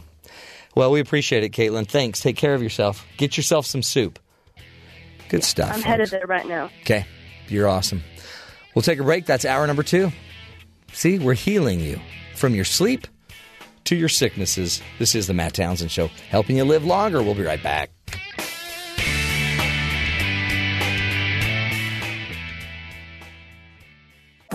This is the Matt Townsend Show. Your guide on the side. Follow Dr. Matt on Twitter At Dr. Matt Show. Call the show at 1-855-CHAT-BYU. This is the Matt Townsend Show. Dr. Matt Townsend. Now on BYU Radio. BYU Radio. Welcome back, friends. Hour number 3 of the program. Holy cow. Happy No Beard Day. Is that what we're calling it? No Beard Day. There's beards that reach down to your toes. They are quite long. Takes a lot of work, a lot of effort. This is the beard song. What's the longest beard you ever grew? It was probably a month's worth, month and a half. When I was doing my dissertation, I kind of went all professorial. But I don't like, my dad has a beard. I don't like beards because I worry that I actually like them a lot, but then I worry that I would never shave again. And then you can't ever come back because the minute you do shave, you just look puffy and weird. Right. Can't hide it. But if you go back to your Coach a Crook segments that you've done, if you grow a really nice beard, then you commit some thievery or something, and then you go shave you've completely changed the way you look, and you possibly could get away with it. Right, but then everyone's like, are you retaining too much water because you're all puffy? You're all puffy. That's what Harrison Ford did in The Fugitive. He did. See? Cut off his beard, So dyed his hair. It does work. It does work. No Beard Day. It's also Chocolate Cupcake Day. By the way, if you don't have a beard, less chocolate cupcake in your beard. This is true. This is the Cupcake Pinkie Pie song, Cupcakes. Nice.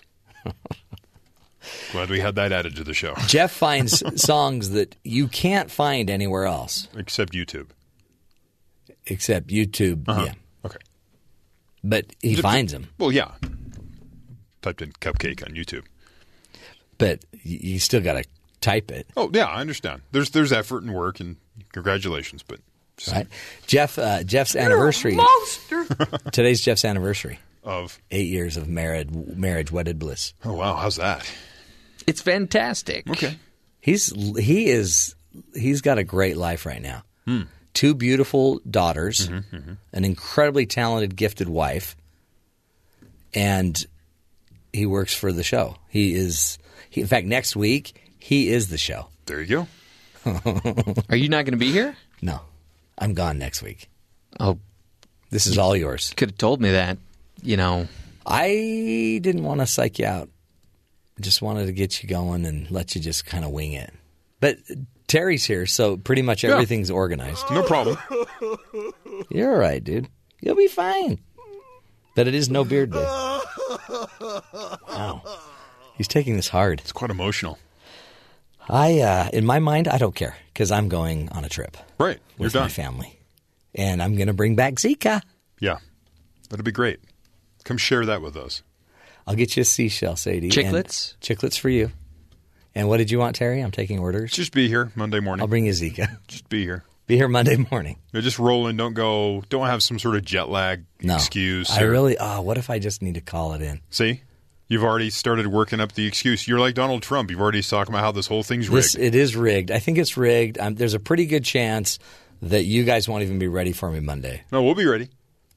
Okay. We'll have everything set, ready to go. All right. We got so much to do before I do go on the trip. Julie Nelson will be joining us in just a few moments talking about scariest things kids have ever told their parents. And when we come back, I want to know what your scariest thing you ever told your parents. Nothing. I admitted to something when we were moving out of my mother's home that I was raised in. On the way out, I admitted to something that I'll let you in on. And it involved balabnia. Wow. That meat that's made in a lab. Also known as bologna. But first, before we get to any of this fun and excitement, and before we get to our BYU Sports Nation guys, before we do the hero story, we must first go to Sadie Nielsen with the headlines of the day. Sadie, what's going on? It could be a very long 4 to 8 years for the Supreme Court. Arizona Senator John McCain vowed Monday that the Republicans in the Senate would refuse any Supreme Court nominee put forward by Hillary Clinton if she wins the White House this fall. I promise you that we will be united against any Supreme Court nominee that Hillary Clinton, if she were president, would put up, McCain told CNN. I promise you. The Swedish Academy is reportedly giving up trying to contact Bob Dylan to congratulate him and discuss its awarding him the Nobel Prize in Literature. According to The Guardian, the prize-giving Academy's top secretary told Sweden's state radio that they'd received friendly replies from Dylan's closest collaborator, but have not heard from the bard himself since the prize was announced last Thursday. The songwriting legend has performed twice since then and has not made any public mention of the honor bestowed upon him. After years of legal wrangling, the Austrian government will demolish the birthhouse of Hitler, an Interior Ministry spokesperson said Monday. A new building in western Austria along the border of Germany will erase links to the Nazi dictator's birthplace and stop the house from becoming a shrine for neo-Nazi pilgrimage. On Tuesday, a government bill will be discussed for the expropriation of the building. After completion of the parliamentary process, officials will decide on its future. It's possible it may house a charity or government offices. And finally, this is an interesting story. Security cameras at a Florida car wash captured the moment a vacuum exploded while a woman was using it to clean gasoline from the trunk of her car. Yeah. Gasoline? Yeah, wait for it. Okay. Oh, did it just happen? Yeah. Okay, go It's ahead. going on right now. So Billy Barnwell, owner of Shuttle Car Wash in Titusville, said his surveillance camera captured the moment the vacuum exploded in flames while a woman was using it to suck up the gasoline that apparently spilled in the trunk of her car. It was a heck of an explosion. It just burnt up everything, he said. If you saw the video, you would know it scared the heck out of her. Wow. The woman, who did not appear to be injured in the explosion, drove off without speaking to employees about the blast. Barnwell said she hasn't been seen at the station since the incident. Yeah, I'm out of here. Boy, that was one heck of a blast. I watched the video, and it's actually really hilarious because she's vacuuming up the back of her car, and all of a sudden she just throws the vacuum to the side when it like blows up, and she's like just standing there and she stares at it for probably about a minute, and then she gets in her car and drives away. Is she going to get free car washes for life, even though it was her fault? Well, yeah, she should be indicted. Yeah. But that's the type of thing that anybody would sue over. Oh, yeah. Yeah, it was my gasoline in my car, but your vacuum made it explode. Why didn't you have a sign that you can't vacuum gasoline or other toxic products? They're going to have to do that next. For reals. Sheesh. People these days. What's happening to this country? Can you not even vacuum your car anymore without it exploding? And it wasn't even made by Samsung. It makes, yeah. Why was she on her Note 7 anyway? Apparently those weren't exploding. They were more sizzling. Yeah, they were just immolating. Melting or whatever, yeah. Is immolation only when you burn yourself? Possibly. Yeah, that sounds bad. Well, thank you, Sadie. That was a hot story. In many ways. In many ways. Huh. Okay, so if you're learning anything, if any of you are taking notes today during the program, let us remember that we do not vacuum up gasoline, toxic waste, right, or really any form of flammable gas That's probably or fuel. A good tip to live by. What we like to do at the Matt Townsend Show in order to sustain your health long term, we suggest highly you do not take oil, for example, and when you drain your oil, do not hook up a vacuum and suck the oil out of your oil tank, and instead we suggest you don't dispose of it through vacuuming. We suggest you don't go to the gas tank and in order to siphon gas, don't use a vacuum, just to avoid future explosions. Remember, it burns. It burns. Hey, police are they're on it, folks. A donut heist leads to capture of a wanted man. Authorities say a fugitive sweet tooth helped police capture a wanted New Mexico man after he tried to take a donut without paying for it. Gregory Mendoza was arrested Monday outside a bakery after police received a report that he stole a donut. Police then discovered the 35-year-old Mendoza was wanted on a number of charges, including cruelty to animals and traffic violations.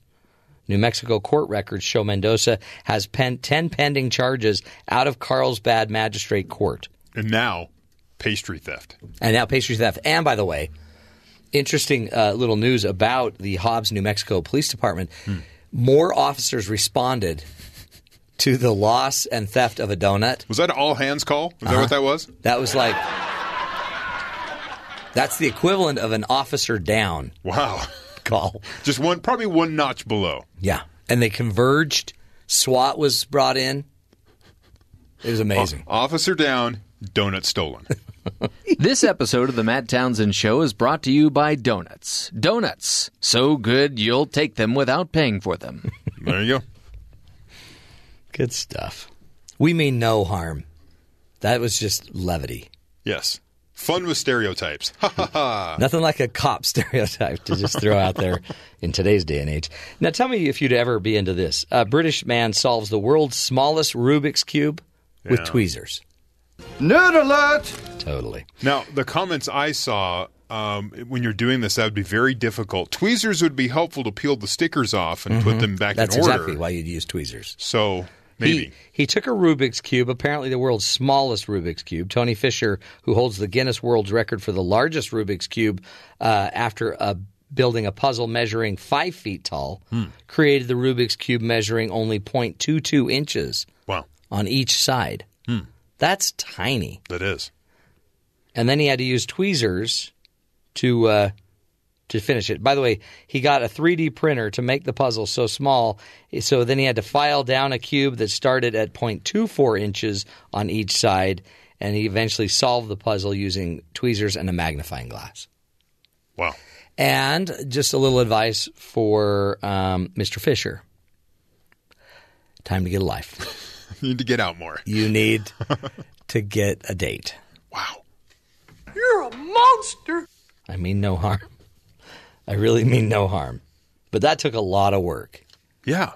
Again, I'm still like questioning the value of Guinness World Records because apparently everything goes. Everything's a record.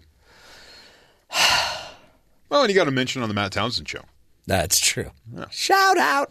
Any other news we need to worry about? So we've heard a lot of news recently about drones. Yes. A lot of regulations coming out. They're flying around passenger airplanes, around airports, and that's causing a lot of feathers to be ruffled, not just by birds. Yeah. But by people in charge. So in the UK, what they're planning on doing is they're going to run a drone into a passenger jet midair. Oh, that makes sense. For safety. Just to test it. Yeah, they're testing it. They have a 5,000 square foot mile restricted airspace. Okay. In, I guess, central Wales Hold or whatever. They're going to take an airliner. Yes. I'm sure empty except for a pilot. A pilot. Or two. With a parachute. Sure. And an open door in case they need to jump out. Yeah. Then they're going to fly a drone into it, which will, I'm assuming, get sucked into an engine. That's what they're, yeah. Because that's the fear, is that you have something small that runs through the engine. We had Sully Sullenberger on. Mm-hmm. He had birds fly into his engine. He landed it in the Hudson. Yeah. So you have something more solid, metal pieces of a drone. What's that going to do? Well, I don't know. Tear off an engine. Yeah. Okay. So they're going to do this. The government is putting $300,000 towards this project. Wow.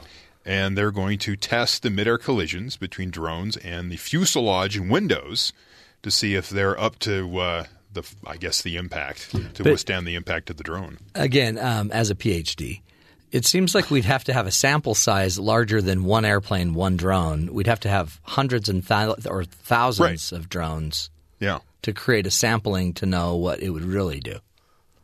So they're going to have to do this over and over, varying sizes of drones because they come in all shapes and sizes. I mean, you think about it. The odds really are in favor of the airplane.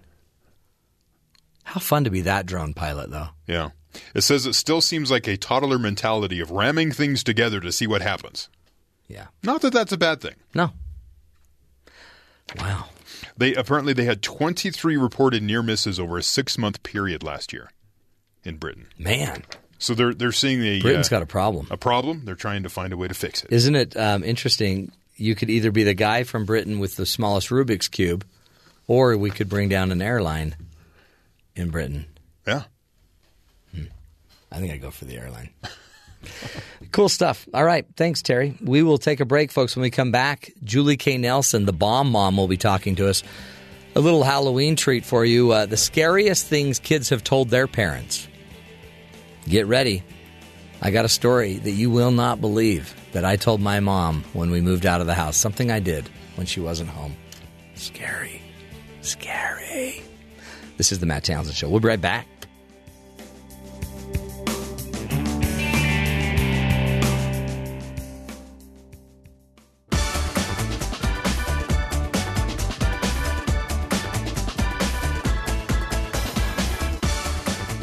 Welcome back, everybody, to the Matt Townsend Show. In studio with us today, Julie K. Nelson, also known as the Bomb Mom. It's the bomb! It's the bomb! She's also known as the Child Whisperer, and she joins us today. She is a professor of applied parenting and marriage and relationship skills at Utah Valley University. Also has a wonderful website, aspoonfulofparenting.com. You won't want to miss that website. She's got everything she's ever done posted on that little piece of goodness. How are you, Julie? I'm doing great. How are you? Great. The Bomb Mom. And by the way, if you're celebrating Halloween, it's Julie's birthday that day. Yeah. Double awesomeness. You will be 36? 35. 35. Sorry, not to age you prematurely. So here's the deal. You wanted to talk about the scariest things that kids have told their parents. Yeah, because it's Halloween right around the corner. I love Halloween, my favorite holiday. Besides, it's my birthday, so, you know. Yeah. What's it like being born on the day of the witches? My parents always called me their little witch. It was so sweet. Oh, that sounds so rude. No, it was cute. They'd Was say it it in a very cute? loving way. Oh, my little witch. Yes. You're my little spook, they'd say. All Is this that stuff. what they would say? Yes, it was so cute. Yes, Wow. and give me these cute little cards with little Halloween things. But it's special. It's different. It is, and for my birthday, everyone was dressed, in a costume to come to my party, so it was always fun. And it was always about you. Yeah. Plus, you get all the candy you've I ever know, and I wanted. love trick-or-treaters. They're so cute. I love kids. So you wanted to scare us as parents. I wanted to talk about scary kids and some of the weird things they say. And, one of my favorite Halloween movies, I love it, is called, The Sixth Sense. Did you see it? I don't like scary movies. Neither do I. I don't like But you horror. like that one. I don't like horror shows at all, and I really avoid. But someone talked me into watching that movie, and I was just riveted by it. I thought it was so cool, and it's funny that I've seen it now because I get all the jokes from it. Like when people are at their workstation, what do they have behind their workstation? the famous line from it is "I see dead people," right? Dead people. And then there's spin-offs like "I see stupid people." Yeah, they're they don't know they're that's stupid. why all those signs are up. Yeah, now you know what they mean. They're from Sixth Sense. Yeah. So we're going to do things that kids have said that are super creepy. Okay. Just like I see dead people. Oh, that's scary. Here's one. My 3-year-old daughter stood next to her newborn brother and looked at him for a while. And then she turned to me and said, "Daddy, it's a monster. We should bury it." Oh, wow. That's always a weird moment, right? When the older child has to adjust to the newborn. Yes. Put it back, right? Yeah. No, but I love this one. It's a monster. We should bury it. That's even better. All right. Here's a really weird one. Yeah. Okay, a guy was on a bus recently, and they stopped outside a walk-in clinic. A little girl in the seat in front of me on the bus turned to her dad and said, she looked at the clinic out the window and said, "Death is the poor man's doctor." Oh, wow. A child said that? Yes, weird. That's actually very wise. Weird. It is. But Death just is the super poor man's creepy. doctor. Creepy. It is. Death. And here's a really creepy one. Yeah. My 5-year-old son asked me, "What do you see through the black circles in my eyes when you're controlling me when I'm at school?" Holy cow. Either that kid's seriously misinformed or his parents are messed. Yeah. Okay, here's one. "Daddy, remember that time we died?" Wow. Remember that time? What time are you talking about, Which son? one? Which one? I don't remember that. Oh, okay. Here's a good one. They're in a swimming pool, Yeah? and he says, "Daddy, sleep." And then he pushes my head underwater in the pool. Okay. Go to sleep. Julie, you're turning kind of dark here. It is. It's super dark. Some things kids say are just, whoa. You're evil. Exactly. Okay, so a lot of them at nighttime, they have a lot of nighttime fears and they see things and stuff. So we're going to do a couple of those. Me, go back to sleep. There isn't anything under your bed. My son, he's behind you now. Wow. See, because sometimes you think, I've heard of people say, "Hey, I see people." No, but I had somebody that had seen their mommy needed another baby. Oh yeah. Mom, I know you're supposed to have another baby. Mm-hmm. I saw her. Or I'll do one later about how just they have this extra sense about that they know something about an ancestor that they've never seen or you've never Grandpa talked about. was here last night. You're right. What? And he sang me that song that or he was dressed in that shirt that you're like, whoa. So sometimes you wonder if these kids are really close to the veil, they're close to heaven, and then all of a sudden they pull out some line like "Sleep, Daddy." Satan is after us. Isn't that scary? Yeah. That's freaky. Here's another one. Okay. Here's another one because it's another creepy bedtime one. Okay. I was tucking in my 2-year-old. He said, "Goodbye, Dad." And I said, "No, at night we say good night." And he said, "I know, but this time it's goodbye." Holy cow. The dad said, "I had to check on him a few times just to make sure he was still there." Can't you see the dad? No, it's goodbye. Going downstairs and saying, "Your son is freaking me out." Exactly. Okay, here's another. Here's another at night one. Yeah. Changing my daughter, while changing my daughter in front of the open closet door, she kept looking around and laughing. I asked her what was so funny. She said, "It's the man." To which I replied, "What man?" She then pointed at the closet and said, "The man with the snake neck." I turned around. Nothing was there. What? The snake. Which makes someone interpreted that meaning that it's somebody that hung themselves in the closet and they had a rope around their neck.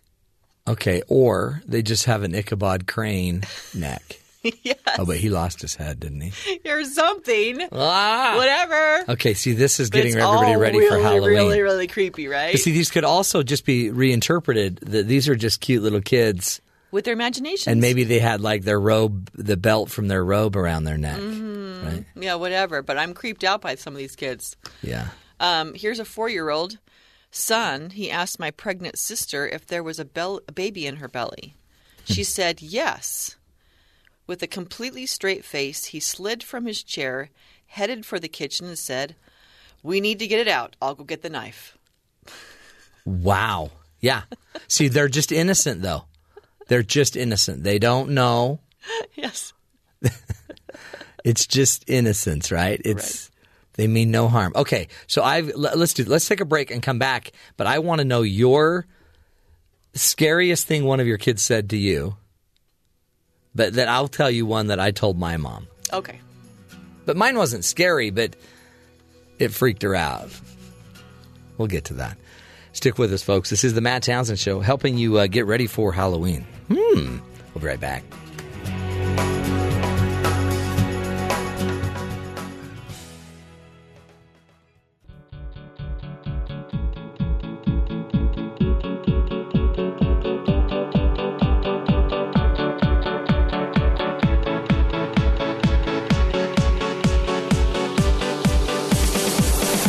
Welcome back, friends, to the Matt Townsend Show. Now, we've been terrifying you about the many things, the scary things kids say. Because they just say the darndest things. And sometimes what they say is scary. Like when they come in and they're like, red rum. Which I didn't know what that meant until Jeff taught me. Jeff, what does red rum mean again? It's a drink. It's actually... but if you look at it in a mirror... But you have to also assume that the letters in red rum were written backwards for it to appear correctly in the mirror as murder.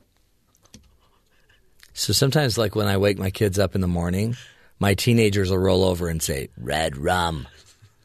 I don't know what they meant. I'm like, no, honey, no, it's just Dad. We're not drinking red rum.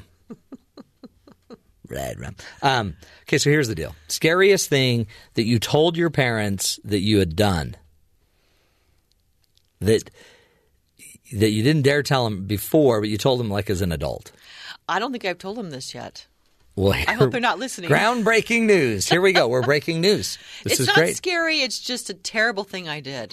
What? In that teenage brain that's not fully formed yet. Right. You know that one that we used to have?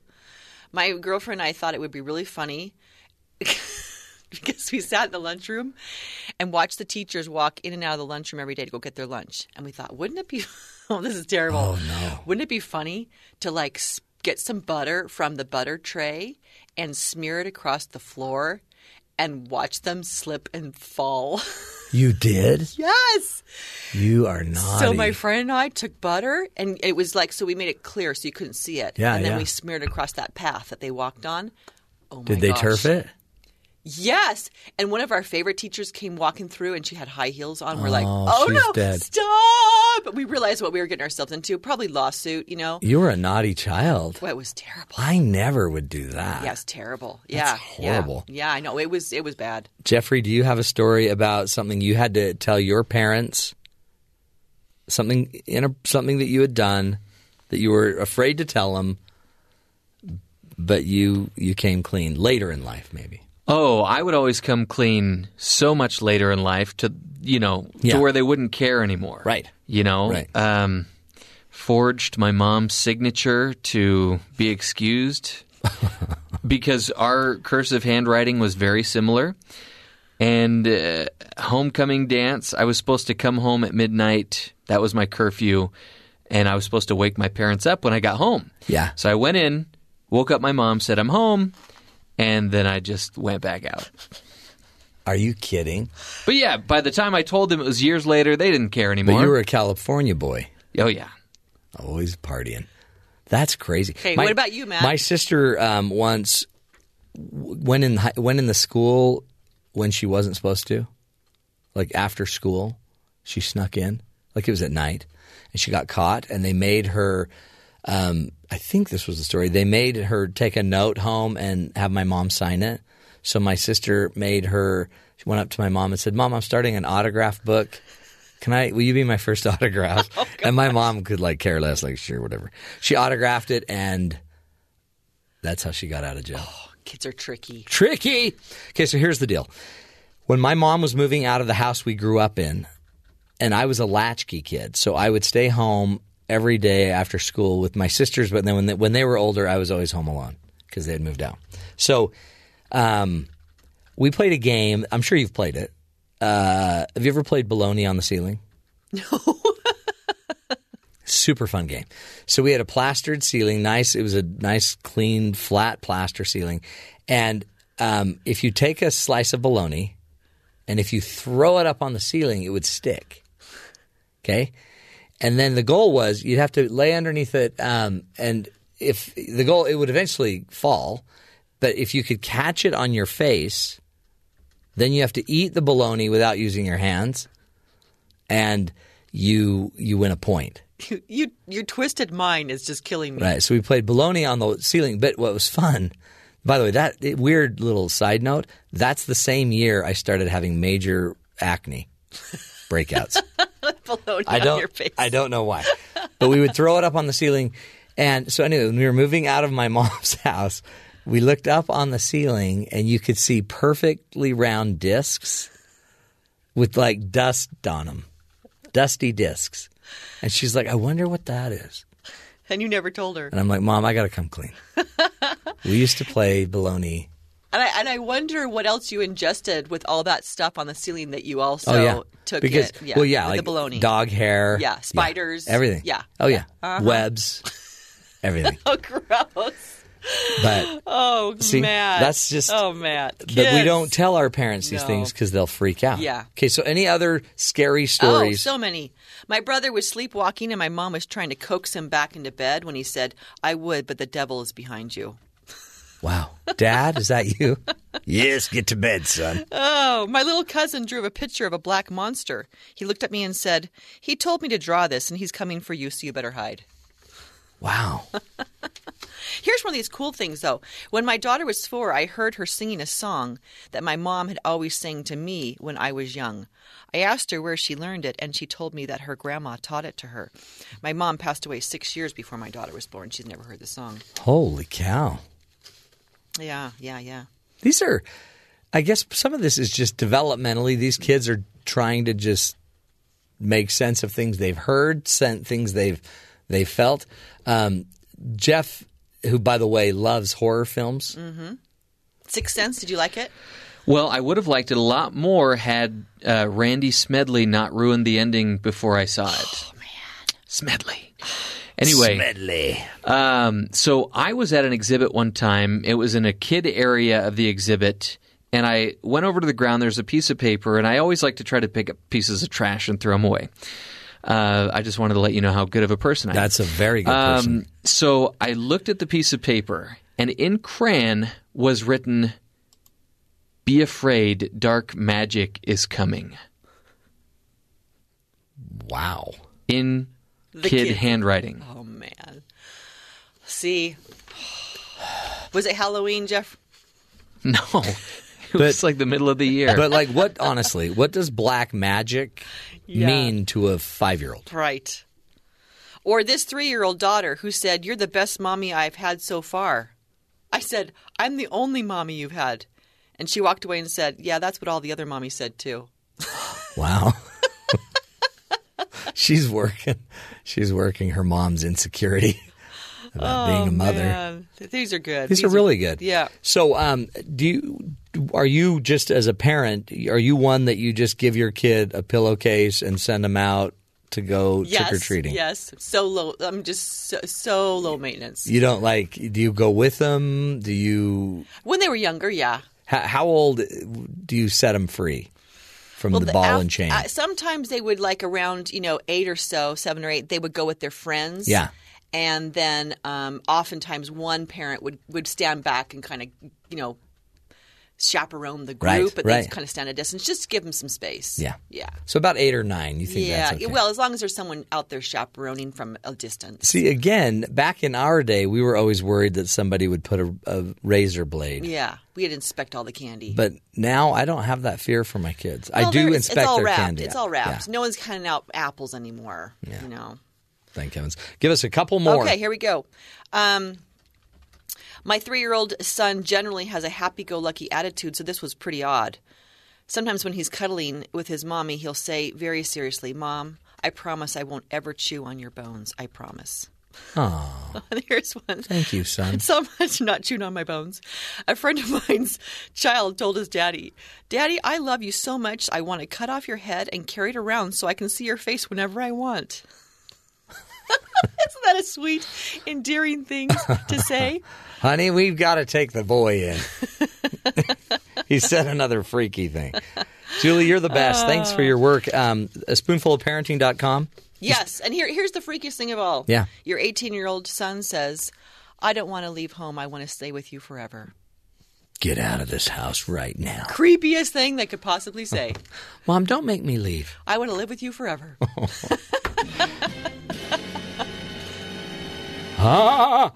Thank you, Julie. You're the best. Go to the website, aspoonfulofparenting.com, for more insight, more information from the bomb mom. We'll take a break. When we come back, we'll be talking with our good buddies at BYU Sports Nation about the Big 12 announcement. And they've just been tricking everybody. Not interested in anybody. The bait and switch. They pulled it on us again. Stick with us. This is the Matt Townsend Show. We'll be right back.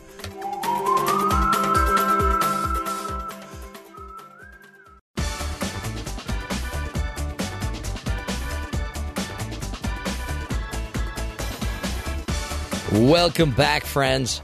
We will now send it down to our good buddies at BYU Sports Nation, Spencer and Jerem, and find out what's coming up on their show at the top of the hour. Hello, gentlemen. Hello, Matthew. Holler. Bane in the house. Bane in the house. Is that your Halloween costume? Ooh, it should be, right? Bane. Hey. Give me some candy, please. Hey, if Bane happened to pull up to a drive-in window, what would Bane order? Which restaurant? Let's say Wendy's. Matthew, I would not go to Wendy's because I choose the healthy option like Kneaders. You love a good salad, don't you, Bane? All the French toast you can eat. That is the best commercial for Kneaders. And they say, "What is the? What are you?" Hello? Is this Bane? Oh. That's great. I would like a white roll, please. Yeah, what does Bane order? He orders I'd like a salad with extra chicken. That'd be a funny bit, Tom Hardy as Bane going through drive-thrus. You never think about, what do the supervillains eat? Right. Yeah. They've got to eat. Gotta go out. They're people, too. Yeah. What if it's just all tofu and healthy stuff? He ordered Chinese every time. Holy cow, you guys. For Bane, I think he's eating meat raw off the bone. He is, yeah. I'll have a leg of lamb, uncooked, please. A leg of lamb. Bane. Yes. Hey, does Bane, how does he eat? That's a great question. Does he just push it through like a meat grinder? Or he plugs in tubes into that thing. I don't know. That's true. I think Christopher Nolan needs to give us that information. Yeah. I don't think he does. I know he's working on Dunkirk, but I think Spencer needs to just do it. Spencer, start a blog. Okay. As Bane. All the questions you wanted to know about Bane, but were afraid to ask. We need to come up with a show name for this, or a blog name. That would be such a great segment on our show. Okay, just be thinking about it, because we could just Bane's Basics. Yeah. Food banter with Bane on Bane's Basics. On BYU TV in April 2019. Okay, seriously. Bane basics. We are going to make that a TV cooking series with Bane. Right now, Jared Shores is like, no. Not going to happen. Negative. Hey, guys, can I just give you 3 words for the Big 12? Please do. Bait and switch. Yeah. Yep. They make me so mad. They make a lot of people angry. They've been teasing how many schools? 11. 19. Well, it was a bunch, them? but there were 11 finalists. 68? How many Honestly. are outside the Power 5? Tom, I'm serious. That makes me mad. Bait and switch. Yeah, it's certainly a debacle. It's certainly disappointing because BYU thought they had a legitimate shot, seemed to be extremely qualified. Mm-hmm. And then I don't know what's better. People are like, would you rather lose by 1 or by 40? I'm like, I'd rather not lose. You know? Yeah, let's not lose. Would you have rather 2 teams were invited but BYU wasn't invited? I think that would have been worse. Yeah. Well, and maybe this gives a chance for everything to kind of die down, BYU to find its footing. I don't know. That's the question. We'll address that today. What's next for BYU? Yeah. And in the next 10 years, what's going to happen with BYU? We'll give some scenarios of, okay, what if BYU wasn't independent? Then what? Yeah. We'll give you what we think are realistic options. What, by the way, what on earth is going to happen? We're having a Thursday night game, so this is the Thursday night ESPN big game. Oh, yeah, baby. At Boise State, ranked 14th, 6-0. On the blue field. Mm-hmm. Yep. Mm-hmm. Do you think it's dangerous to have a blue field? Do you think that it seems like you've heard of a green screen? I'm staring at one. Yeah, you are staring at one in your studio. It just seems like there's a distinct advantage to the people that are used to playing on blue turf. A few years ago, the Mountain West Conference made a rule that they couldn't go blue on the blue. Oh, good point. So if I was a team that had green, I would just go green on green. Yeah, exactly. Green, right? Camouflage. Right. Oregon did that, right? Right. Yeah, Eastern Washington, their field is red. They're an FCS team. Man. I believe it's Eastern Washington, Boise State, and that's it for non-green fields. By the way, Boise State 6-0.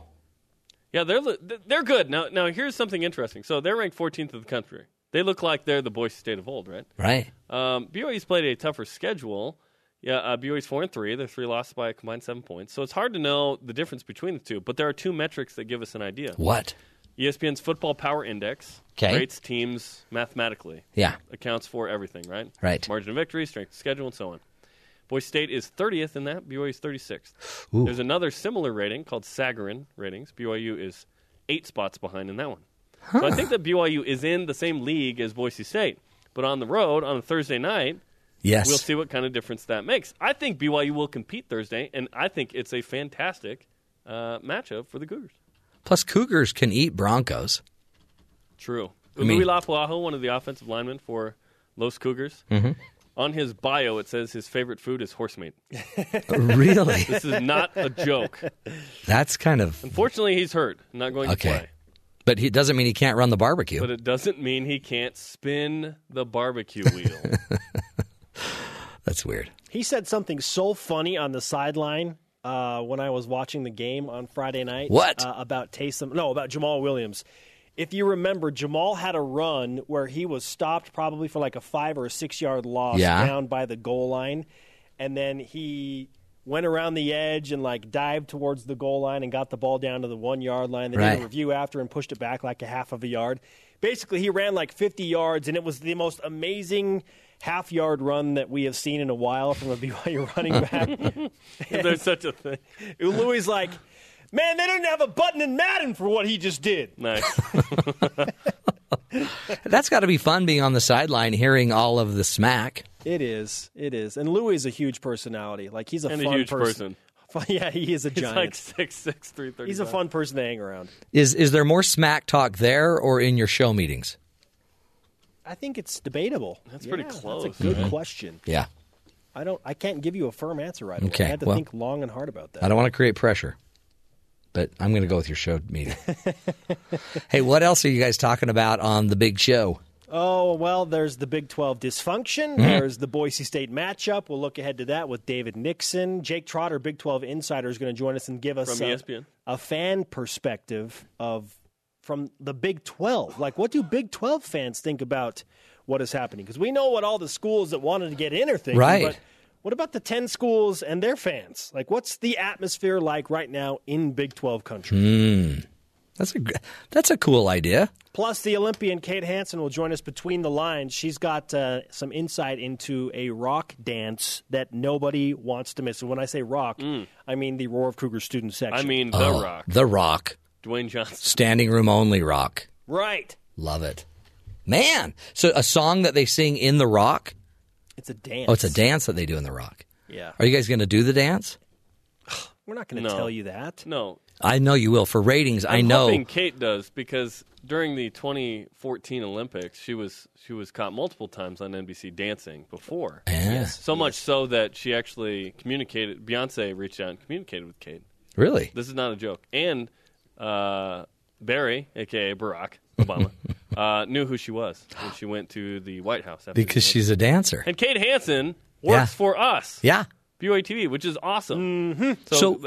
So that's coming up on the show today. You guys could probably know that then your ratings would go up if you would both dance more. Not that it needs to go up more. But we did a focus group, and it didn't go well. Oh, it didn't? Okay, yeah. Uh-huh. Well, at least you're testing it. Yeah. we think ahead. That's We're smart. forward thinkers here. Yeah. Go by the numbers. Okay, We're not forward doers. No, we're just just forward thinkers. Yeah, why do when you could think about doing? Mm-hmm. Well, guys, have a great show. I can tell it'll be a killer one. Knock 'em dead. Sports out. Dance off. Cool. Hey, we will post it on my Twitter feed at Dr. Matt Show. But there is a really funny article that came out in Business Insider about a haunted house that takes photos of people's reactions to being scared. So as somebody that I really do not like haunted houses, don't like them, have no place in my life for a haunted house. However, the pictures from a haunted house, hilarious. That seems like people could use those photos as leverage. Mm-hmm. Like, look, you actually, this is, by the way, it comes from the Nightmares Fear Factory in Niagara Falls. If you go to the website, you can watch videos of everybody being scared. And by the way, it's the perfect location for a haunted house because it's a former coffin factory. Like? No, like a coffin. Oh, gotcha. Not like, hey, you be coffin? Like a coffin where they make the boxes you put dead people in. Mm-hmm. Anyway, it's seen as one of the world's scariest haunted houses, and they put cameras inside. But you'll see pictures of like men pushing women in front of them. That you can find out people's true natures when you put them in a haunted house. Totally. You'll also, there's pictures of guys with their eyes that could not be bigger, like terrified. Anyway, it's hilarious. So if you want some fun, go look at Dr. Matt Show. And it's our Twitter feed. Now, to the hero story. This comes from Newser.com. A man in Florida is alive today after a group of strangers formed a human chain and helped police get him out of a burning vehicle. Police in Brevard County said the driver of the SUV hit another car on US 1 at about 11 a.m. on Sunday, then careened down an embankment where his vehicle caught fire. Reports WESH. Witnesses and the police say the police were on the scene quickly, including bystander Tom Sace. They said the people and the police started to climb through and down a bank, and there was up in the air, hanging and strapped into his seat, hanging sideways. He says, was this car. Dramatic video captures a woman yelling, "We need angels, Lord, help, come get us. You will not die." People were screaming. Two officers and two bystanders got out of the vehicle, but then struggled to make it up the embankment. After a cry of "make a chain," people linked arms and pulled the man to safety. The driver was hospitalized with minor injuries and will undergo psychological evaluation because police say he was actually fighting against being rescued. Might be, by the way, a sign of a head injury. And if it weren't for all the bystanders that helped out, our officers said it would have been a very, very bad situation. So congratulations to everybody in Florida that joined in and saved a man together. That's what it takes, folks. Just a few heroes to make it through the day. And let's be a hero to one another. You don't need to always be so brave to be a hero. Sometimes you just need to care. And on the show, that's what we're trying to promote, is more caring and to help you see the good in the world. We'll be back tomorrow. More ideas, more information for you to live longer and love stronger. Until then, check out the MattTownshendShow.com site. Great stuff. We'll be back tomorrow. Take care.